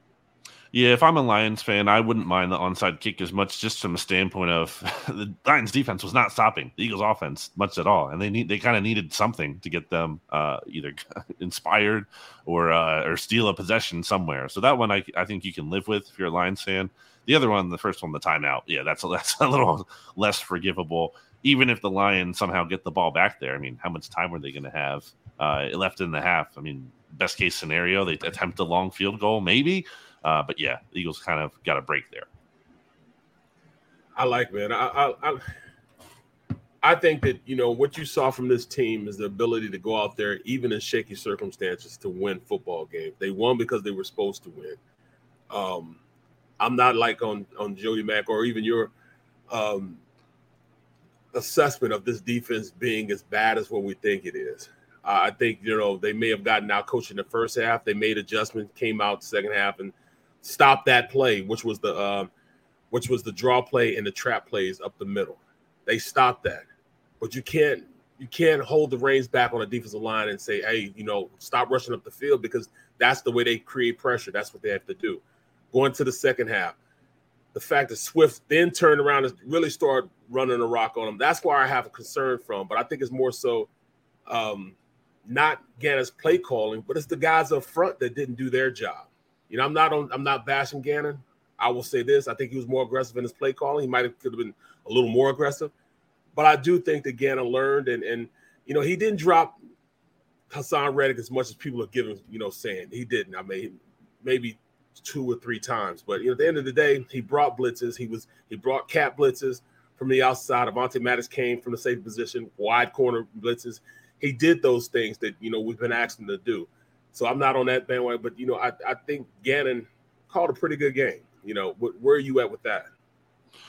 I think again, I think there's issues we see dating back to last year, and again, it's week 1, so it's not a final grading by any means, but at the end of this year, this can't just be an average defense. That's not good enough. If they're top 16, anywhere from top 12 to 6, that's a good defense or solid defense, but that's not good enough. With the talent they have to be a very good defense. They have to be like a top quarter of the league kind of defense. That should be the expectation. Anything mediocre with the talent they have is, I think, a failure. I do think, to your point, Barrett, there is some heat that should be on the defensive line. That's part of it. I mean, Fletcher Cox, you brought him back for $14 million. He had the sack yesterday, but I mean, that was kind of a little bit of a gift with Jared Goff having to pick the ball. Snap. Yeah, that's your only sack all game is a fumbled snap from an exchange from the center to the quarterback.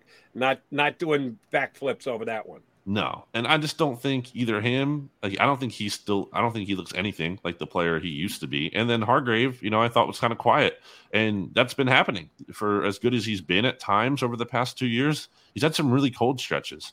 So, yeah. All right, this one may not go over well, and again, because they played as poorly as they did yesterday, I'm saying it. I'm on the record. The defense played like crap yesterday. Doesn't mean they're going to do so again this week. And they better not, because the Vikings come in as a significantly better offense than the Lions are. And Justin Jefferson, as good as we think A.J. Brown looked, Justin Jefferson did even more yesterday for the Vikings. And Darius Slay was part of the issue yesterday. He got beat a couple of times, BLG. And I know that he's one of the best corners in football. His track record, his career puts him in that lofty conversation. He didn't belong there yesterday. He got beat a couple of times. Are they going to let him go mano-a-mano next week against Justin Jefferson? Adam Thielen's a damn good number 2. So it isn't like you're not giving your other corner, Brad Berry, who had the big pick 6, any responsibility. And somebody's going to be in the slot, which means Maddox is going to get coverage time. But how much does Slay cover Jefferson next week? And is something that Eagle fans should be worried about? Yeah, I think that's a fair point. I don't think Slay had a bad game necessarily, but, when you pay a guy like this to be a top 10 kind of corner, it's fair to want a little bit more. I think the touchdown he gave up to Shark was just a really good throw and catch by Goff. Again, elite corner can still break up that play, or should be able to break up that play, but didn't happen for him there. And then he dropped the pick. That was big. The pick was a gift. That was huge. Yeah, that was huge. Got to make that one. And he took, responsibility for that after the game. He admitted as much. But, yeah, I do think we will see Slay, Justin Jefferson, and I don't think it'll matter because that guy is really, really good. I mean, that guy could, be the MVP of the league. I know there hasn't been a receiver MVP, and I don't know how long, but, he is that kind of level of a player, of a difference maker. And yeah, it should be concerning. I tweeted out last night. I was like, what's the over under on Justin Jefferson's yards for next week? And I think some people were responding. They're more concerned maybe about Dalvin Cook because of the way the running game towards the Eagles on Sunday. But I mean, the Lions don't have anything at receiver that is anything close to Justin Jefferson. He's going to be a problem. Well, you look at, Wes Phillips and, what he was able to accomplish, while with the Rams, the schematics that, he brought to the table while there, when he has, that combination with, quarterback and receiver was, the best you've ever seen. He brought the same scheme here to the Vikings. Schematically, it's going to be hard to really put yourself in a position to stop them. I think our defense is a lot better than they were last year. I think that you'll see a lot better effort from the defensive line as you saw this last game. I'm not out at all on Gannon right now. I keep saying it, how do you implement stopping the run with Davis more and having him being more of an impact with only having less than 20? Was it less than 20 snaps that he had? It's like 22, I think. Or 22. Okay. Do you see Davis making more of a presence this next game going forward? Because they have to stop the run to keep the pass from really killing him. that's what we need to see from Jonathan Gannon. Like this is, week one, you're figuring some things out. Does he adjust? Does he take, feedback and criticism? Does he self-scout and realize, okay, we can improve here. We can apply these adjustments, make some improvements. That's going to be important to see. And I think that should be an obvious one. I think they're going to probably talk about when Jonathan Gannon speaks to the media this week and Nick Sirianni today again about, maybe some of these things are matchup specific. I mean, that's all well and good, and there's some level of truth to that. But at the same time, like Jordan Davis is a really good and special player. And when you're struggling against the run, maybe he should be in a little bit more, especially in on those early downs. I mean, first down. Early in the game, I don't think he really got into like the red zone or like down there. It's like the damage is kind of done here, guys. Like, can we get him in on the early downs? Maybe you don't get to the red zone. So yeah, I think that's something they have to tweak. Yeah, BLG, and that's the problem right there. The Achilles heel all last year was the offensive output the teams had on first down. They were killing people on first. I mean, they would get killed by people on first down. They would be 2nd and 2, 2nd and 4, instead of being 3rd and 10. That's where I thought that you should put in Davis on first down, start the game off, get things going in the right direction with the run, because they started out running the rock. I do have a bone to pick with him in that aspect. You didn't see him until later on in the first quarter, and that's by then, like you said, it's too late. Is it because they think he's out of shape, or do you think that he's just not ready at this point to go in and implement him full time as a player? Yeah, I think that's a fair question. Going back to the snap count at Georgia, something to monitor. I don't have any evidence that would say he's out of shape, and he shouldn't be out of shape early in the game when it's starting. He hasn't played a ton. So yeah, I mean, all that. It's not like he's going to play.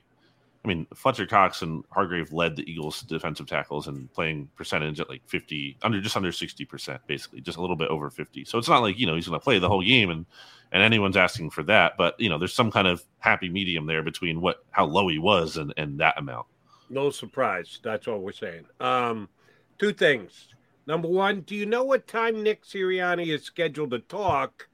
And do you believe that will be one of the key questions as to the way that they deployed their people yesterday? I got to believe it's at the top of the list because you guys are going to ask about it as well. You should. When does he answer why so few snaps for Jordan Davis today? Well, that'll be at 2:45 today. And then I believe we'll hear from Jonathan Gannon at some point. Either Tuesday or Wednesday, depends, because the Eagles play on Monday next week, so they push their media schedule back a day typically, but I don't know that for sure. So yeah, he definitely will be asked about that. And again, I think it's going to be, a mix of, we're looking at things, we can adjust still, it's week one, and a mix of like, we have matchup specific things, we're happy with where Jordan is, something along those lines. All right, BLG, I'm taking a peek here at the Dallas Cowboys schedule. They got beat last night. Their quarterback needs surgery on his thumb, guaranteed to miss at least 2 weeks, probably 3, maybe 4, goes to IR. Cincinnati next week, home again at the Giants the week after, Washington at home, and then at the Rams before they come here to Philadelphia. Could the Cowboys come in 1-4?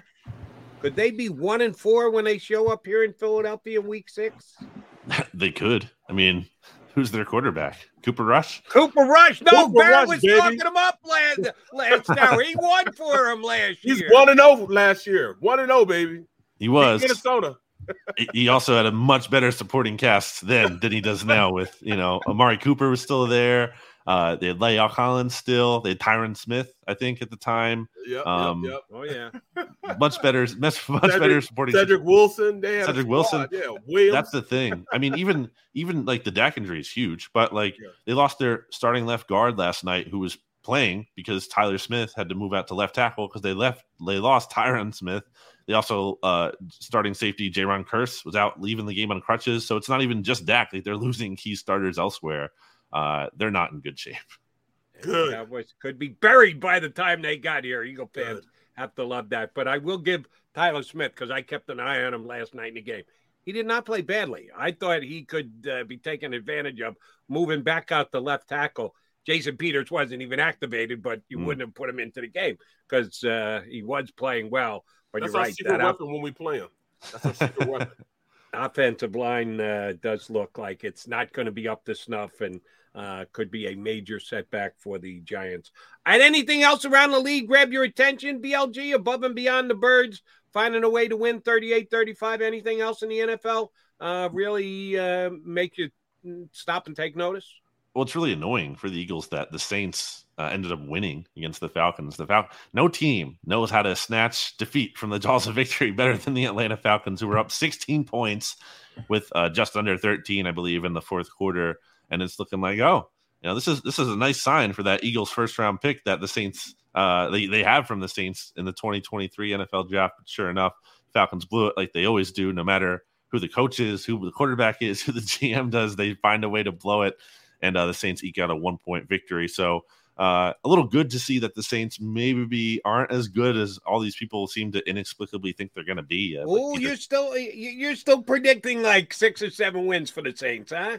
I mean, I don't know about that. I think the NFC is so weak they can, win 9, be a wild card kind of team. But I mean, Peter King is out here saying they're going to make the Super Bowl and win the 1 seed. I think that's a bit much. I'm not ready to go there, but I think they're winning double-digit games. I think they're winning 10 this year. Eagles pick is not going to be good. The Saints pick is not going to be good. So if you're thinking about getting into the top 5 by combining those 2 picks, you better add 2 more 2s to it to make that kind of a move. Not happening. They're both going to be good this year. I agree with that. It's not going to be high. I don't think it's going to be in the top 10, but I think, there's a chance they could miss the postseason or, again, make a wild card and then get bounced. So then that pick is around 19 instead of in the 20s. That's kind of the ideal, realistic scenario. But it would have been very helpful if the Falcons had actually beaten them, but they didn't. And then, by the way, good showdown game, Week 17. You want to drop that Saints pick a peg, you get them in Week 17, you handle your own business here in Philadelphia. BLG, you always do a good job handling your business when you come on with us. His website, Bleeding Green Nation, is a must hop on for any Philadelphia Eagle fans. He's got some great stuff up there today. Thanks for sharing with us here on Birds 365, buddy. Thanks, guys. Take it easy. Have a good one, man. Brandon Lee Gouton from Bleeding Green Nation here with us on Birds 365. All right. Barrett Brooks in for Johnny Mac. Johnny Mac will be back here tomorrow. We're on Birds 365 for sure. He's in transit coming back from Detroit. Got a couple more things I got to run by Big B before we put a bow on the show here on Birds 365.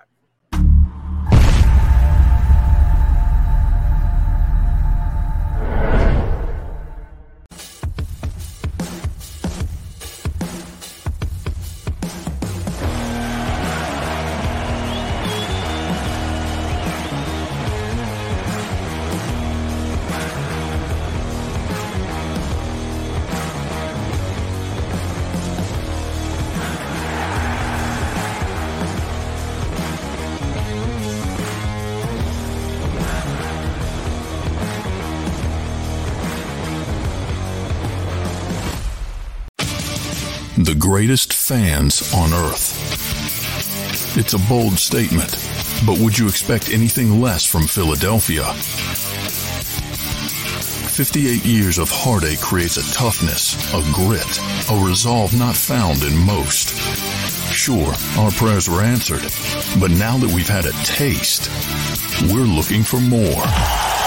Pondley Hockey, official partner of the Philadelphia Eagles. Do you stream on a Roku, Fire Stick, Android TV, or Apple TV? Now you can watch 6ABC 24/7 with the 6ABC Philadelphia streaming app. The big story on Action News. Search 6ABC Philadelphia and start streaming today. Go passionately. Go fearlessly. Go confidently. Go Birds! Go confidently towards your goals with First Trust, Philly's hometown bank for nearly 90 years and the official bank of the Philadelphia Eagles. We're focused on getting you over the goal line. So go with conviction, go with trust, Go Birds! and go forward with us by your side. First Trust Bank, the official bank of Philadelphia dreams. Up and go Birds.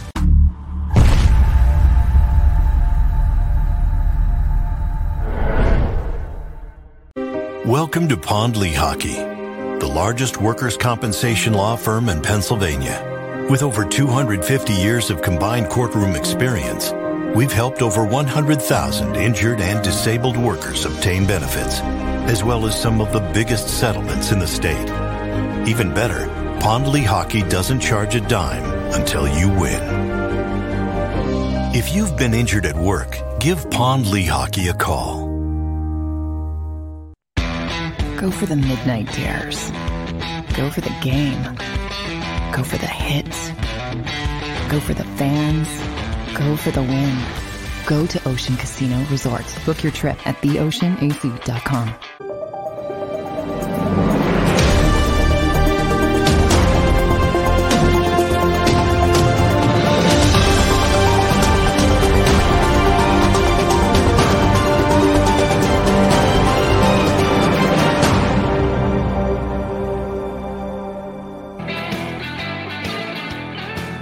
Barrett Brooks in for Johnny Mac with me, Jody Mac, on Birds 365.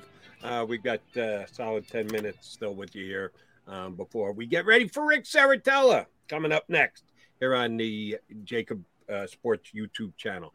All right, B, I do need to address this, and I'm sure we're going to talk about this Tuesday and Wednesday, and then Thursday and Friday, and then Monday again as well, because remember, Eagles-Vikings is Monday night next week.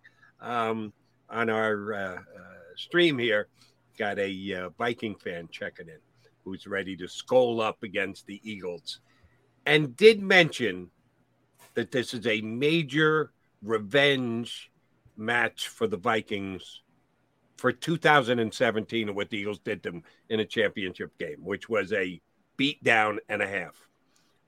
That was now 5 years ago. Five. We Count them, Barrett. 5 years ago when the Eagles did what they did to the Vikings. Oh, by the way, they've since played twice in the regular season. Exactly. And the Vikings have beaten them both times. Sorry to say, Eagle fans, but the Vikings won in 2018. After that, the playoff game was actually early 2018. Regular season 2018, Vikings beat the Eagles. 2019 in Minnesota, the Vikings kind of smacked the Eagles around. It wasn't even a competitive game. Put up almost 40 points.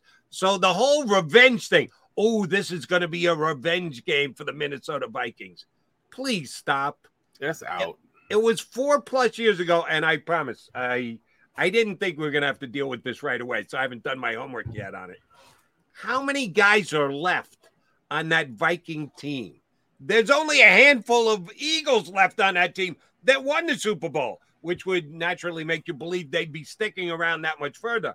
How many guys who actually played for Minnesota when the Eagles crushed them here in Philly on that championship game, do you actually think are left on this Viking squad? I'm going to look at the roster now. Not many. I mean, I know the safety was there. What's his name? Harrison Smith, he was there. Harrison Smith, who after that? Daniel Hunter was there.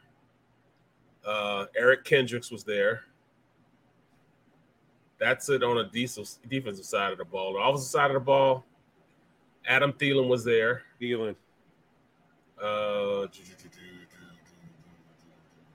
Kirk Cousins was there. Irv Smith was there. And Dalvin Cook was there.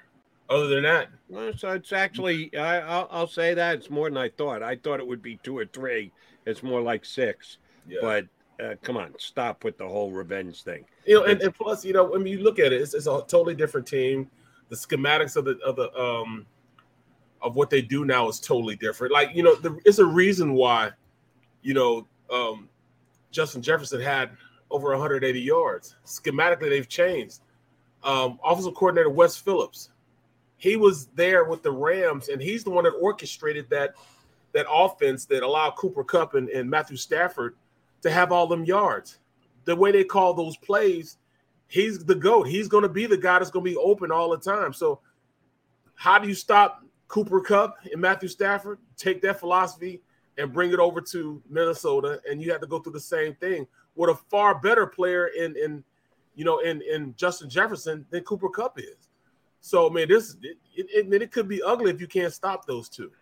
This is something I'm gonna have to think about a lot. Our defense stopping this scheme that they have Justin Jefferson running. I mean, this guy looks like he's always, just like Cooper Kupp, it looks like he's always free. He's always open on plays. I don't know how they do it, and I can't wait to sit down and really look at it. But it seems like Cooper Kupp is always open, just like Justin Jefferson this last game. looked like he was always open whenever they wanted to throw to him. How do you stop that? Then the scary thing is, and I know we'll be touching on it here, you'll be talking about it on NBC. Justin Jefferson should have been an Eagle. Yes, absolutely. That unfortunately that conversation is gonna rear its ugly head again this Jody, year. We gave him back. We gave him back. Their guy, Jalen Reagor. We gave him back to us. So now you owe us. Give us Jefferson back. They got him for a slightly lesser cost than a first-round draft pick. Did the Vikings, who didn't quite target him in game number 1, but he did return 1 punt. So Jalen, good for you. We'll see you back here in Philadelphia next Monday night. All right, Jonathan Gannon talking to the team, individual meetings. They're breaking down in their own rooms, but the DC is going to talk to them across the board. What's the message he's going to try and get across? Barrett Brooks says, we know the offensive line for the Lions played well, so I'm cutting you guys slack. Or do you think he creates another orifice? Well, they already know that they got to play better. They got to do whatever it takes to stop the bleeding. They let them run all over them. So they got to go in and change conceptually how they think about using that defensive line. I mean, they've got to generate some type of pass rush. They cannot go out there and say that they're going to blitz every single time in order to get pressure on the quarterback. Guys up front have to figure out whatever it is to pass rush and get by their offender, and make some plays. Pass rush has to be there. They've got to generate pressure by just rushing 4. We can't send 5 all the time. So he's got to put it on those big guys up front. He's got to put it on Hassan Reddick, Fletcher Cox, Hargrave, Sweat, Graham. He's got to look at those guys individually and be able to go out there and influence the game by themselves instead of sending pressure. That's the big thing. Talk to the guys up front. I have to put it on their shoulders. This is where we have the most experience on the defensive side of the ball. It's where we're more experienced at. Let us help you become a better passer. How can we make you a better passer? What position can I put you guys in to rush the passer? Because you guys didn't rush the passer this last game. And Hassan Reddick, who I thought was an outstanding signing. And again, 1 game. I'm not writing Hassan Reddick off by any stretch of the imagination. I like the kid. I thought he was a great signing by the Eagles. I'm sticking by it. He was non-existent yesterday. So they need to find a way to get him deeper into the backfield. And if it means blitzing, you keep referencing the blitzing. He did more than he did yesterday than as compared to last season. Not by that much. And oh, by the way, he blitzed less than any other team in the National Football League. So there was only one direction to go, and that was up with more blitzing. I think he may be forced to do even more of it this week against Minnesota because if you just say, now you guys need to be better on the defensive line. Fletcher Cox, Javon Hargrave, Hassan Reddick, you just need to be better. Well, it's easy to say. You might have to actually give them a helping hand, which means even more blitzing for them. We're going to have to see how it shakes out. All right, BB, I appreciate your greatly hopping in for Johnny Mack. Didn't know what time his flights were going to be till the weekend, and then he happened to be coming back right while Birds 365 was airing. So I appreciate your getting up early and hopping on for me. Sometimes you got to call in the righty. Not the lefty, but the righty. You got to call in the righty sometimes. Are you a righty? I didn't even know you're a righty or a lefty. He's a big righty, and he gave us a big hand today by hopping in for Johnny Mack. What time? And now you can go grab a bite. What do you do between now? Man, I just worked out. I got the early workout in. I'm good with that. Now I'm gonna go get something to eat. Might make some boiled eggs and bacon, man, or something like that, bro. So get something to eat, and then I'm back on the bench again and riding out with Sports Take. Yes, tell Mr. D Gunn and Mr. Rob Ellis we send our regards. B, thanks for hopping on. We'll punch up as a guest. I don't know when I'm going to need you back as a co-host again, but if I do, if I got to ask Xander, your name will be at the top of the list. Good. Thanks for filling the void here today. I love Nathan Hoffman. He said, thanks, Barrett McBrooks. All right, Jody, appreciate you, man. You got it. That's Barrett Brooks here. Filling in for Johnny Mack today. All your Birds 365 guys will be back, and I believe it's going to be Johnny Mack. You're going to have to tune in to find out in 2 and 2. You've been listening to Birds 365, the destination for the passionate Eagles football fan who bleeds green. If it's Eagles football, we're talking about it. Debate, inside the locker room, and guests that are some of the greatest football minds from around the region. We hope you enjoyed the show. We know we had a blast. Make sure to like, comment, and subscribe, and we'll be back soon. But in the meantime, hook up with us on social media at Jacob Sports. See you next time on Birds 365.